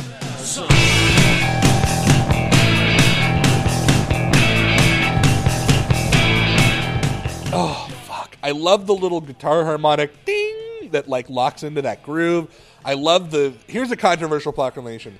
The Fall in 1985 has the best rhythm section in the mid-80s. Fuck, man. I love this rhythm section, and like it starts off with this like barely on mic rapping and babbling, and you're like, what is this? And then the drum and the bass comes in. I'm telling you now, and I'm telling you this: life can be an upward, downward chip. Fuck. Oh shit, I love it, dude. Great. Here comes a great verse. A great Marky Smith verse. They take from the medium poor to give to the needy poor via the government poor. Give it to the poor poor. They're knocking on my door. Good.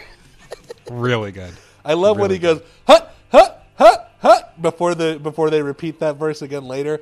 I love during that little build-up when the drums fall out. Stick it in the mud. Stick it in the god. I always hear, I keep hearing stick it to the gods, but I think that is just my own personal chaotic evil reverberating with Marky Smith. Yeah, I love how that gets pushed back into the mix and he keeps doing verses over it. It's almost like you can imagine those two lines being the constant background chatter of Marky Smith's schizophrenia. A little bit. Because that's what he does. He's a stick in the mud about everything. He's obstinate about everything. And he sticks people in the gut any chance he gets. So Love it. It does Love definitely work as like a his functioning mantra. Totally. Something I wanted to talk about is the reference to the Thule group in this song. This is the Thule group. Which is an allusion to the Thule Society, which is a 20th century secret organization dedicated to arcane and occult studies. Apparently Hitler was a member of the Thule Society before his rise to power, although I read that he severed his ties with the group around 1920 and that the society became defunct by like the middle of the 1920s. I like that. I like any dictator, allusions in a Marky Smith song feels right at home, right? I like it, but why does every iconic like British frontman have to at one point in their career flirt with fascism? Like you got like most famously probably David Bowie, Joy Division, Depeche Mode. Marky Smith, I don't know if flirts with is the right way to put it.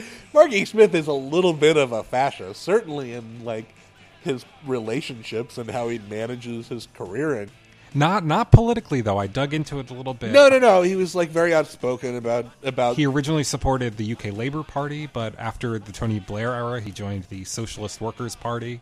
I have a great quote from him though. When asked during a mid-1980s interview as to what policies he would adopt if he became prime minister, he said, "I'd half the price of cigarettes, double the tax on health food, then I'd declare war on France." I think that the reason these allusions show up in the Fall is not so much that he was fetishizing fascism, but more that he probably saw himself as a kindred spirit with some of the men who were at the helms of the great, in scare quotes, fascist dictatorships of the 20th century. He definitely has a bit of a Nazi fascination.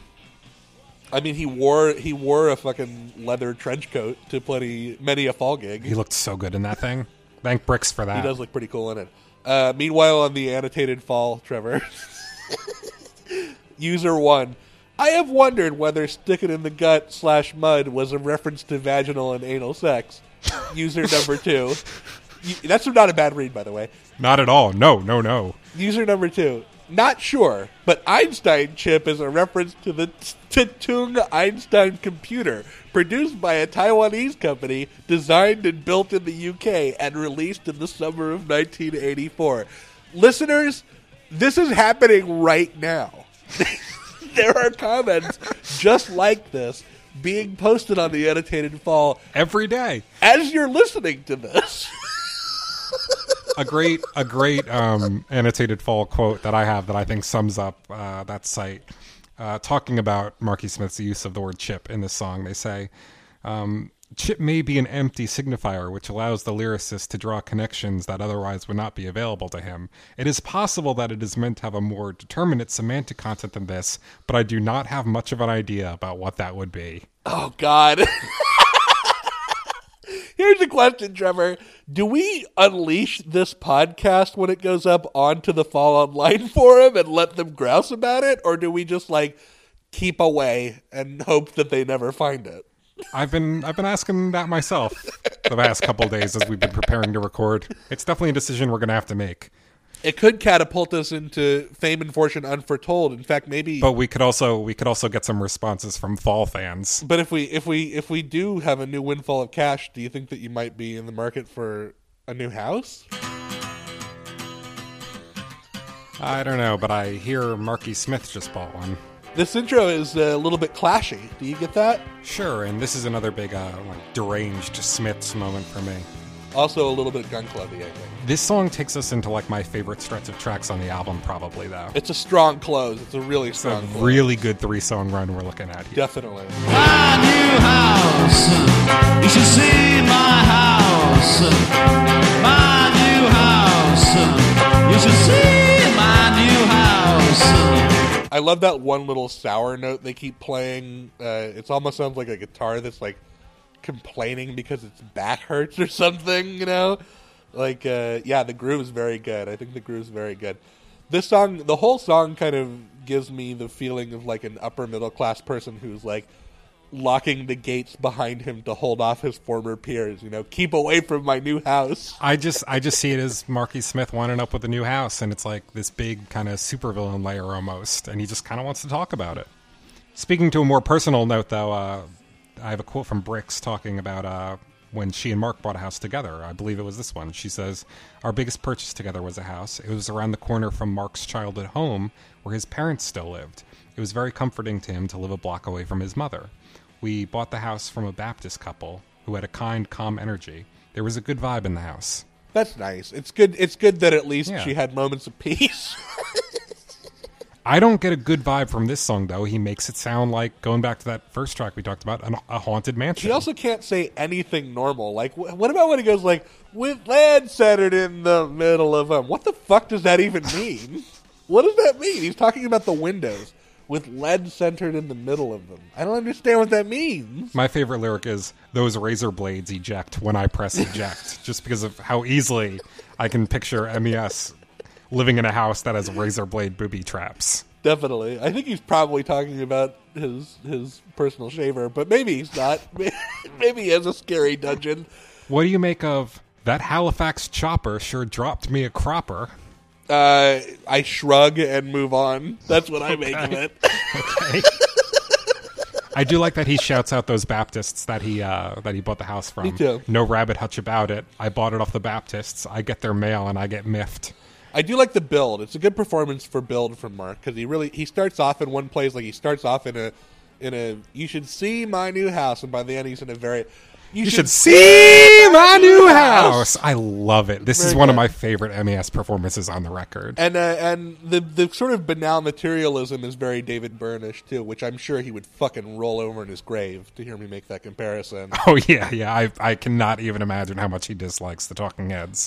More loud, quiet, loud happening here too. I like how the song keeps kind of tricking you into kind of dozing off because the band sort of winds down and gets quieter, and then fucking they kick all in, you know, for the hook. Very good. Whenever I research an album, I go on the site Rate Your Music and just look through the reviews people leave for stuff on there. I do that sometimes. That's always fun. One poster was writing about their experience listening to this album with like their father or something, and after a couple tracks, their dad says, "I have no idea what anything that this guy is saying," and then they listen to this song, and he goes, "Well, I know what he's saying on this one." Good. You should see my new house. Yep, definitely. This next track, though, my number one on the record, Paintwork.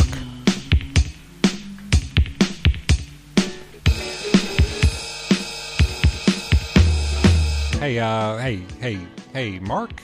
You're messing up the paintwork. Hey, Mark.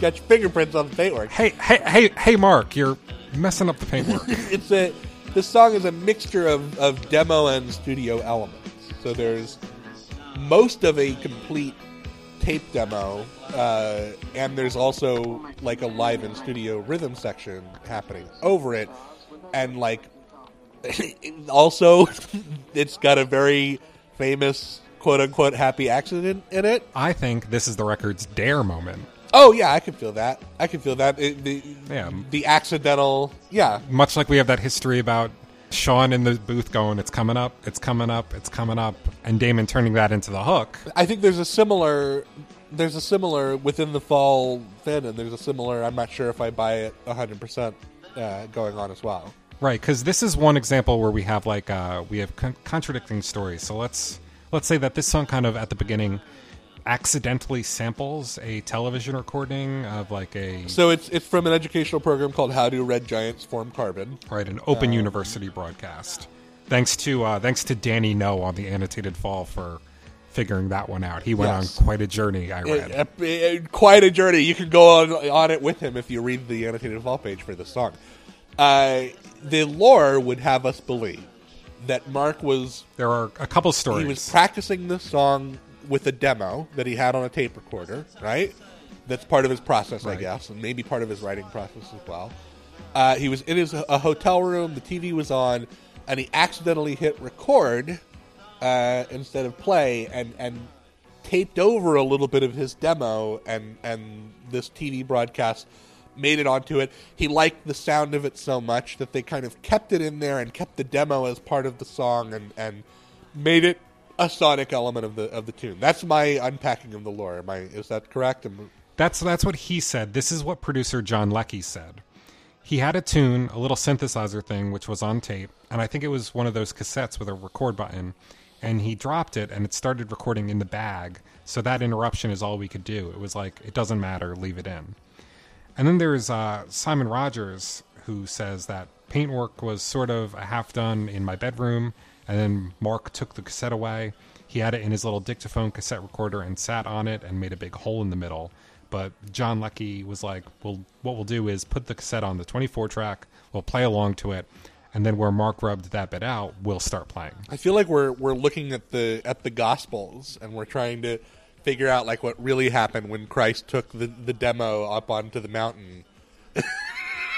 Right? So it's one of those three things, or Marky Smith was like, I'm just going to put a sample of this thing in here. Yeah, and it feels, correct me if I'm wrong, if I'm way off base here, it feels a little vapor wavy to me when it happens. Oh, totally. Yeah, I feel that. You know, it's got that got that kind of found audio creepiness to it. I also really like when musicians name check themselves in their own songs. It doesn't happen that often outside of like rap music. Yes, and I love that this is a song specifically about Marky Smith, and not just about him, but about him messing things up, because he messed up this song. At least the lore would have us believe. And self-loathing is an important part of his worldview. I mean, yeah, he kind of doesn't understand when people like him, which is why he lashes out at them so much. Which is very chaotic evil. It's very chaotic evil.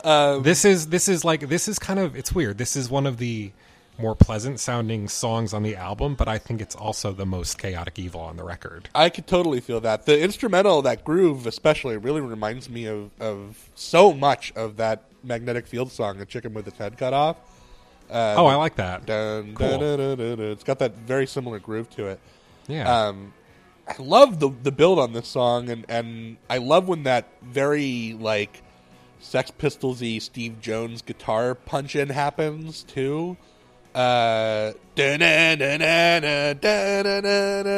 very cool. It kind of comes out of left field. I like that beat that Carl like ends every couple bars on that bum bum. Very cool, very weird song. Some of the most Markish delivery you're going to hear on this record too. Like especially I think my favorite part is when he goes, and this, he's like mumbling as he often does, but he goes like, and this lousy business was the last thing I was ever imagining. Hey, Mark! Why can't I live in England? This song is kind of about living in England as well. I have a quote from him I want to read about that. He says, "With Paintwork, there's a lot there about England compared to Europe. How, if you're not some flag-waving moron, you don't fit in. This wasn't what England was about. It was about individuals, and that's what Paintwork was saying. And I like this song a lot as a track about not fitting in, because, you know, MES doesn't. That almost makes me feel like it partners up on this record with What You Need, which had like a similar rejection of what is current and what is expected of you. Like there's a through line there for sure. Definitely. And I think that through line kind of not fitting in as well kind of travels right to the next track. I am Tamasuke. That's right, featuring MES himself on violin. I am Damo Suzuki. Generous of lyric, Jehovah's Witness. This is my number 2 on the record. Love this song. The idea of The Fall doing a Can impression is so fucking weird. Damo Suzuki is the lead singer of Can, a German krautrock band from the 70s that, like you mentioned earlier, they're one of the very, very few bands that MES is fond of and inspired by. I actually have the list. I think it includes Can, Gene Vincent, Link Wray, Captain Beefheart, no surprise there, Bo Diddley, The Monks, The Velvet Underground, and The Stooges. It's a short list. Yep. It's a real short list. What have you got in that paper bag? Is it a dose of vitamin C? And Can is also a band that plays a very special role in my friendship with a friend of the program and honorary Hallelujah Monkey, Maxton Stenstrom. Oh, Maxton, I miss him already. I wish he was here. I miss him a lot. We're both big fans of the group. He came to love them. We both got really into him, actually, shortly following like our moves to LA, but kind of independently of each other. And in fact, we even recorded a special bonus episode of Hallelujah Monkeys while you were on paternity leave, where we did track-by-track reviews of 2 of their most famous records. But it was eaten by the void, right? It was accidentally destroyed immediately after we finished making it, so it'll probably that'll never really happen. Tragic. It was going to be called Hallelujah Monkeys after a Can song from their big record, Tego Mego. Yeah, Tego Mego, and the other one that I know pretty well is the Bamyasi one. Yeah, those are the 2 records we talked about. I do like Can quite a bit, and there is, like, I kind of understand why they would appeal so much to Mark, because Mark is kind of, like, really angered by commercialism and wants every song to strive to be interesting in an uncommercial way, and Can, I think, goes for a similar thing at times, but there is something so fucking weird about this band, like, doing a Can tribute song. It's such a weird idea that does work, but it's like, I think it's perfect. I think it's very right. On paper, it's weird as fuck. On paper, it's just. I don't think so at all. I think there's. Let me talk about it. I think there's 2 ways to interpret the song. Okay, and both require you to be at least a little familiar with the guy that it's about, Damo Suzuki.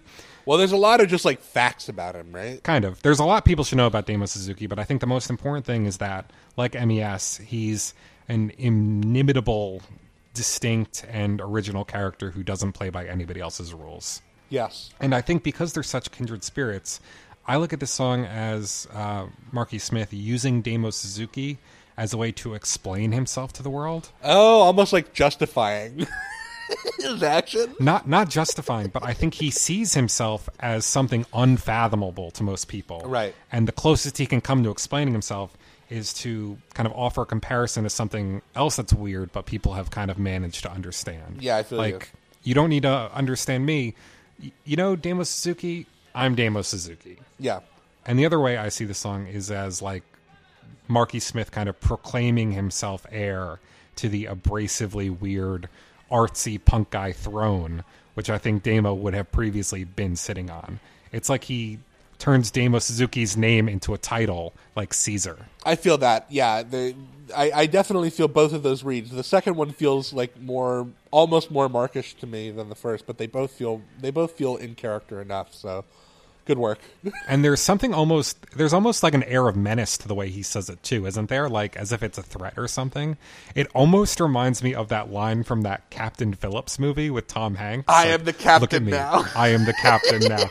Look at me. I am Damo Suzuki now. It's Marky Smith's world, and we're all just living in it. It's funny how he does start the album off by saying, I am Barmy, and he ends it by saying, I am Damo Suzuki.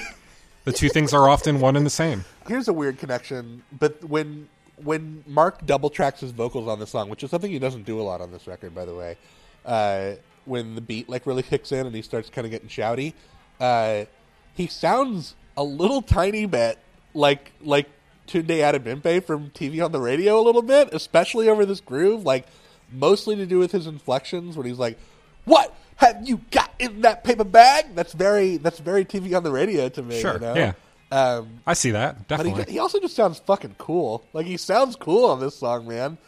Not necessarily a word I would always use to describe Marky Smith, but I think he sounds fucking cool on the song. It's kind of the climax of the entire record. Did you look up anything about how Damo himself reacted to it? No, I don't know anything about that, so please share. There's a great quote where he says, "When I first heard that song, I thought there must be someone else called Damo Suzuki. I never thought someone would make a song for me. The piece was really great, though." See, that's where Mark E. Smith and Damo Suzuki are different creatures. I think Damo is like a fucking sweetheart. Yeah, he seems like a very nice guy. He was a Jehovah's Witness at one point, which is mentioned on this song. Yeah. Steve Hanley has a quote about meeting Damo after the song came out. He said, "Years later, I met Damo Suzuki in a club in Germany. He came up to me and said, 'I am Damo Suzuki.' He was aware of the track, and he seemed pleased enough." And then there's a quote from Mark himself. "He was well into the internet before it all took off, wasn't he? Great man, such a laugh. We were on tour in Germany once, and he came back to the hotel. It was just me and him. He said, 'Let me hear the tape of the show tonight.' And I said, 'Oh, all right then.' I put this tape on, and it was the wrong side of the bloody tape. And he says, 'Your material certainly reminds me of Can.' He was fucking cracked. It was like the 13th floor elevators or something. I got on very well with him." Oh, to be a fly on the wall.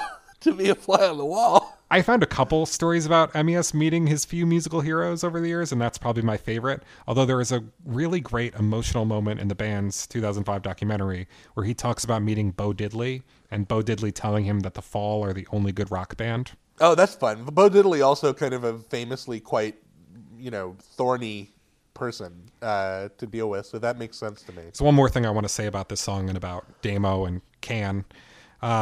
Back when he was first getting into Can, Maxton coined a saying, "Be the Damo Suzuki you wish to see in the world," which I think is pretty beautiful advice.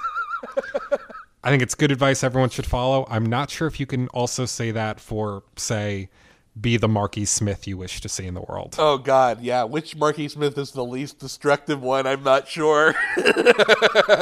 Although I'm so thankful we had him. I want to say goodbye to the Annotated Fall with one last really great exchange from the comments of this one. Please go check out the Annotated Fall and the Fall Online Forum. I really like them. Okay, user number 1. The park alight with acid rain might be the park around Castle Norvenich, which was home of Can's first recording studio. User number 2. Schloss Norvenich seems to be built out of sandstone. Is there any indication that it or its surroundings were particularly affected by acid rain?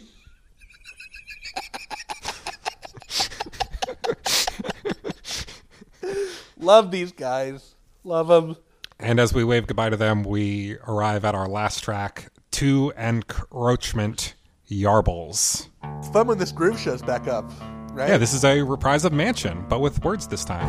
Every day you have to die some.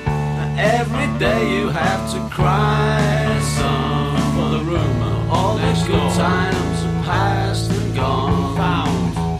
Wipe the tears from your eyes on the landing. And also, they've kind of taken out a lot of the distortion. Like, the arrangement's a little bit less punchy. It's almost like this album has sucked all of the fight out of Brix's guitar.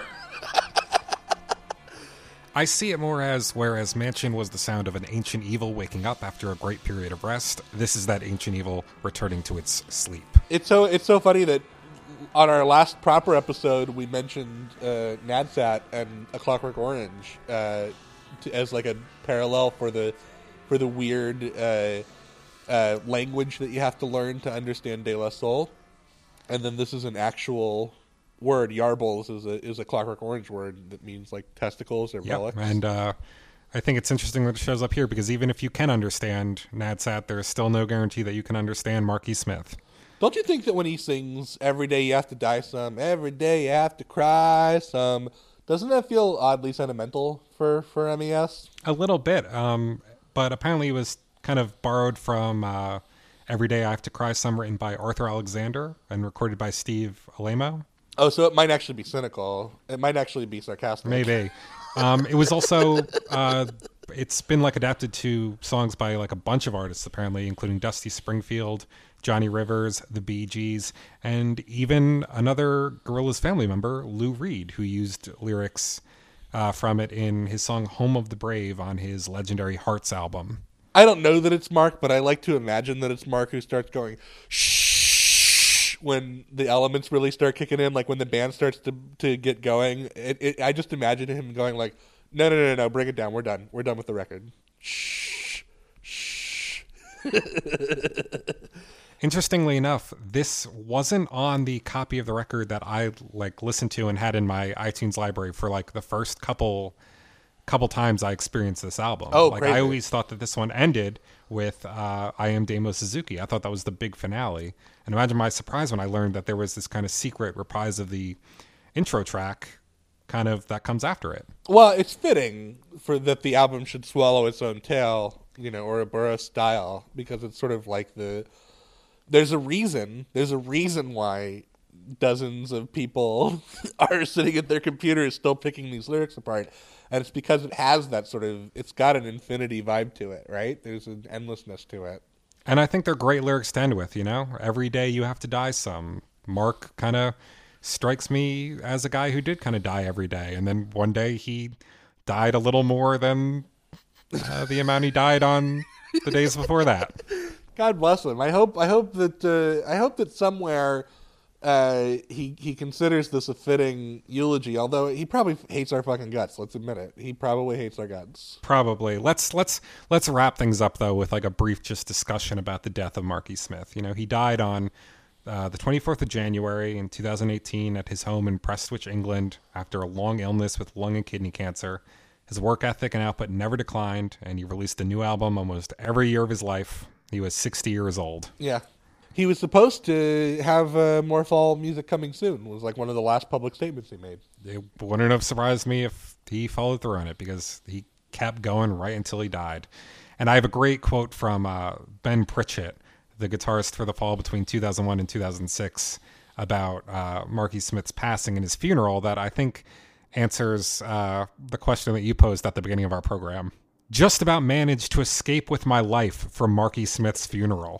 The ceremony itself was nice, touching in places. The wake, however, didn't last half an hour before bottles were thrown and drinks poured over people. Total disrespect. He'd have loved it. I kind of expected it, but hoped otherwise. And Steve Evans, their bassist from 2000 to 2003, adds, I've got to say, it was just like a fall gig. I don't think he would have had it any other way. We love you, Mark. Let's hear from Brick. She said, when I arrived in Manchester, a young American, he introduced me to pickled onions, pubs, and punk. He was my music mentor, my cultural anchor, and my first love. How many others can leave this life with such a singularity of vision? A believer to the end, Bricks. She really was. Totally. And I would just like to close with a scene that I like to picture happening right on Marky Smith's deathbed, moments before he died, although it is from that interview I referenced before with Robert Chalmers. I picture Robert Chalmers leaning in to speak these final words to Marky Smith. We've talked a lot about his good traits and his bad traits, and this was like a duality that fascinated Robert Chalmers as well. So he asks, is there anything in your past you feel you should apologize for?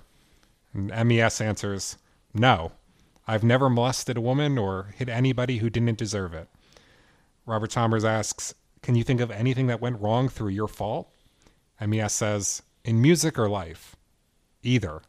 And MES answers, No. And then he died.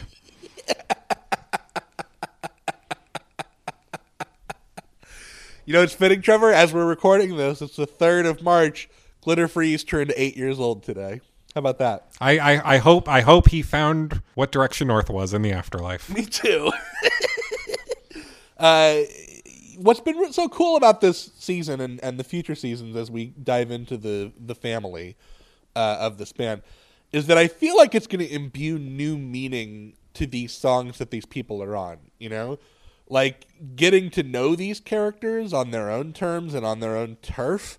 When I double back to these albums, when I double back to a Glitter Freeze or a De La Soul Cut or whatever, I'm going to have that history and that understanding with me, and I'm very excited about that. Totally, I agree with you. But I think this is a case where it almost makes Glitter Freeze a more frustrating song because, man, can you imagine if we had gotten a full, proper Marky Smith appearance on a Gorillaz track rather than just a couple ad-libs? I mean, if he's going to get drunk and talk about Brexit at the Brit Awards, Damon ought to fucking dust off that hard drive and put out a proper of the long, crazy Glitter Freeze. Give us the full Marky Smith treatment. Damon, please. The uncut Marky Smith session.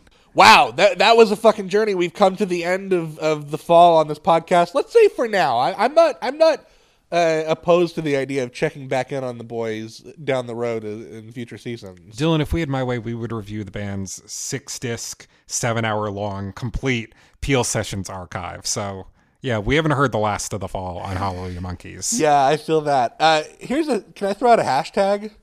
Sure. Okay, I don't know if we should post this episode on the Fall Online forums. Part of me wants to, part of me thinks... I think we should. I almost think we need to. Well, how about this? If you think we should post it on the fall forums, get in touch with us on one of our social media platforms and do like a hashtag post it, and then let's do something like really, really Marky Smithy obfuscated and say like, if you don't want us to do it, do like hashtag ghost dance. If you want us to do it, do hashtag Fallelujah Monkeys. And if you don't want us to do it, hashtag Ghost Dance. BZFGT, you have an open invitation to come on to this podcast and tell us how we were wrong about all of this.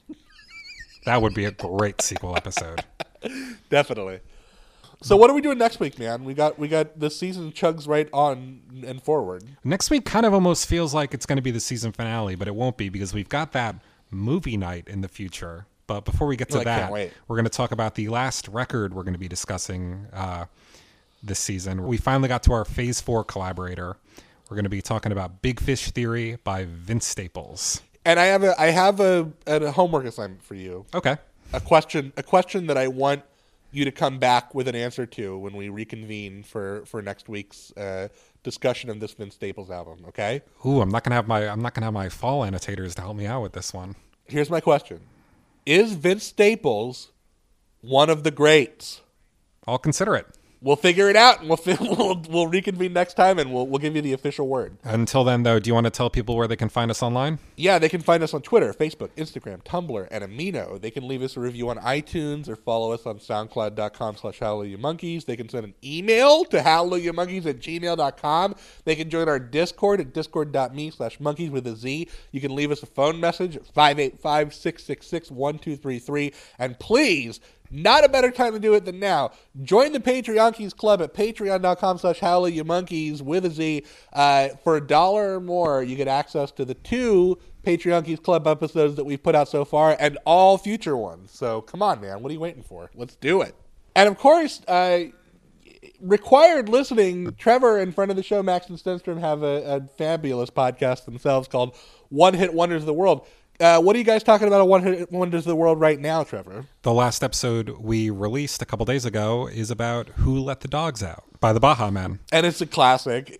You guys have really introduced us to some great characters over on that podcast, so... That's definitely been my favorite part of the show, and I'm really looking forward to our next episode, which we should be recording pretty soon, where we talk about Rapper's Delight by the Sugar Hill Gang. Oh, I can't wait. I hope you guys are doing the super long one, because that's got all the good stuff. I'm sure that's what we're going to be talking about, but right now, go check out that Baha Men episode for sure.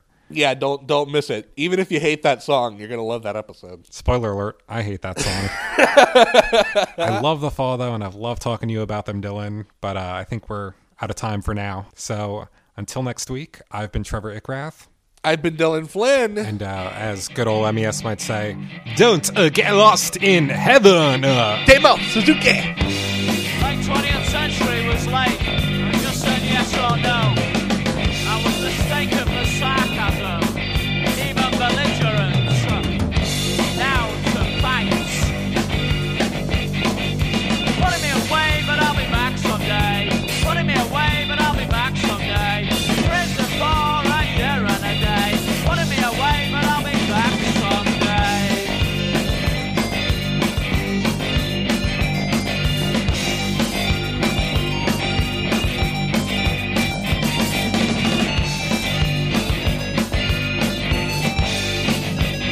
And the doorbell sound and the door broken down. Doorbell sound and the door broken down. It rang, but I never went down. And now they're putting me away, but I'll be back someday. Putting me away, but I'll be back someday.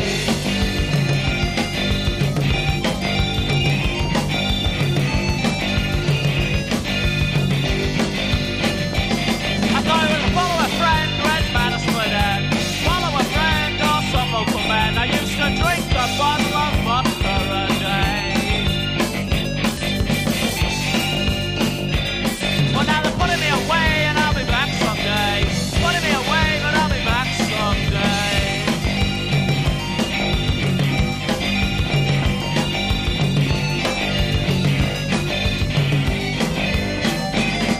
They rang and rang, but I never went down. When people ring, I never go down. Old metal walls, now I'm sent down. And they're putting me away, but I'll be back someday. Putting me away, but I'll be back, bow. Bow.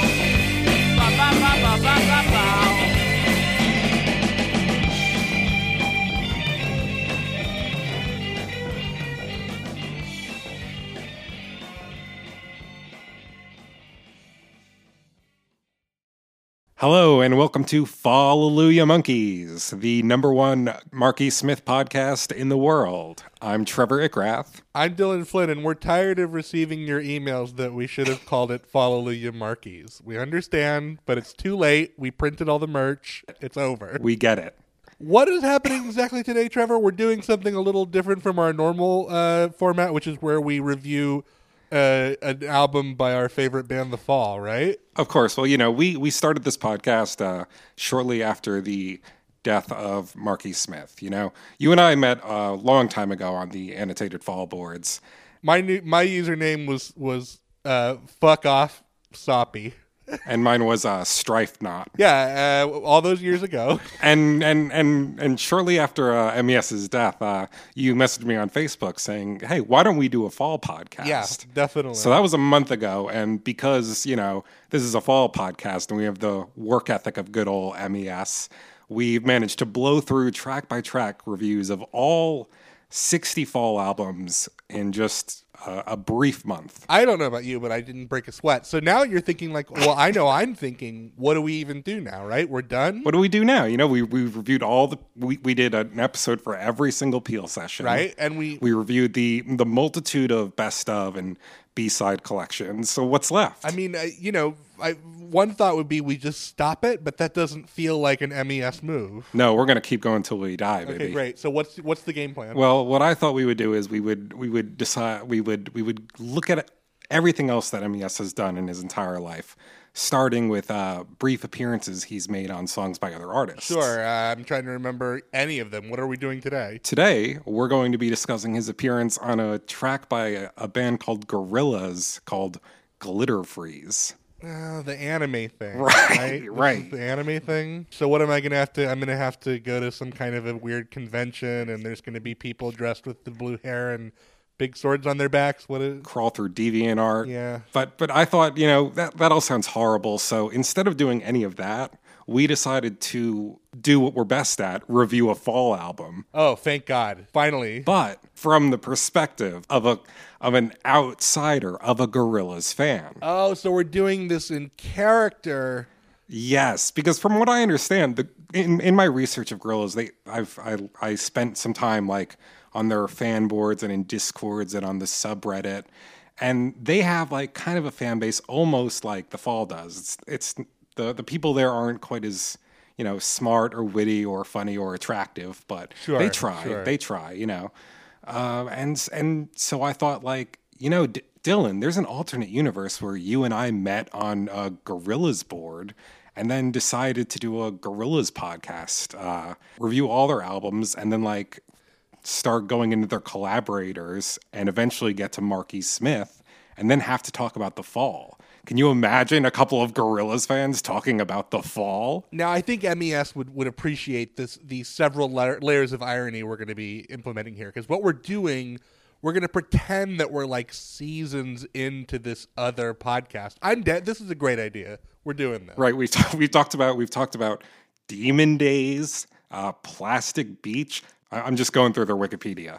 Dylan, these guys recorded an album called The Fall. Another shameless scam artist ripping off dear old MES. But like fucking Pavement. Let me set aside my palpable disdain for these silly cartoon characters, this modern day Josie and the Pussycats, and allow myself to put on the costume of an adult cartoon character fan who met his other cartoon character fan on some sort of web forum where we probably post sexually suggestive images of these cartoon characters. And fine, I'm down. We'll do it. We'll do it for this episode and this episode only, and then we're going back to the wheelhouse. That's what we do.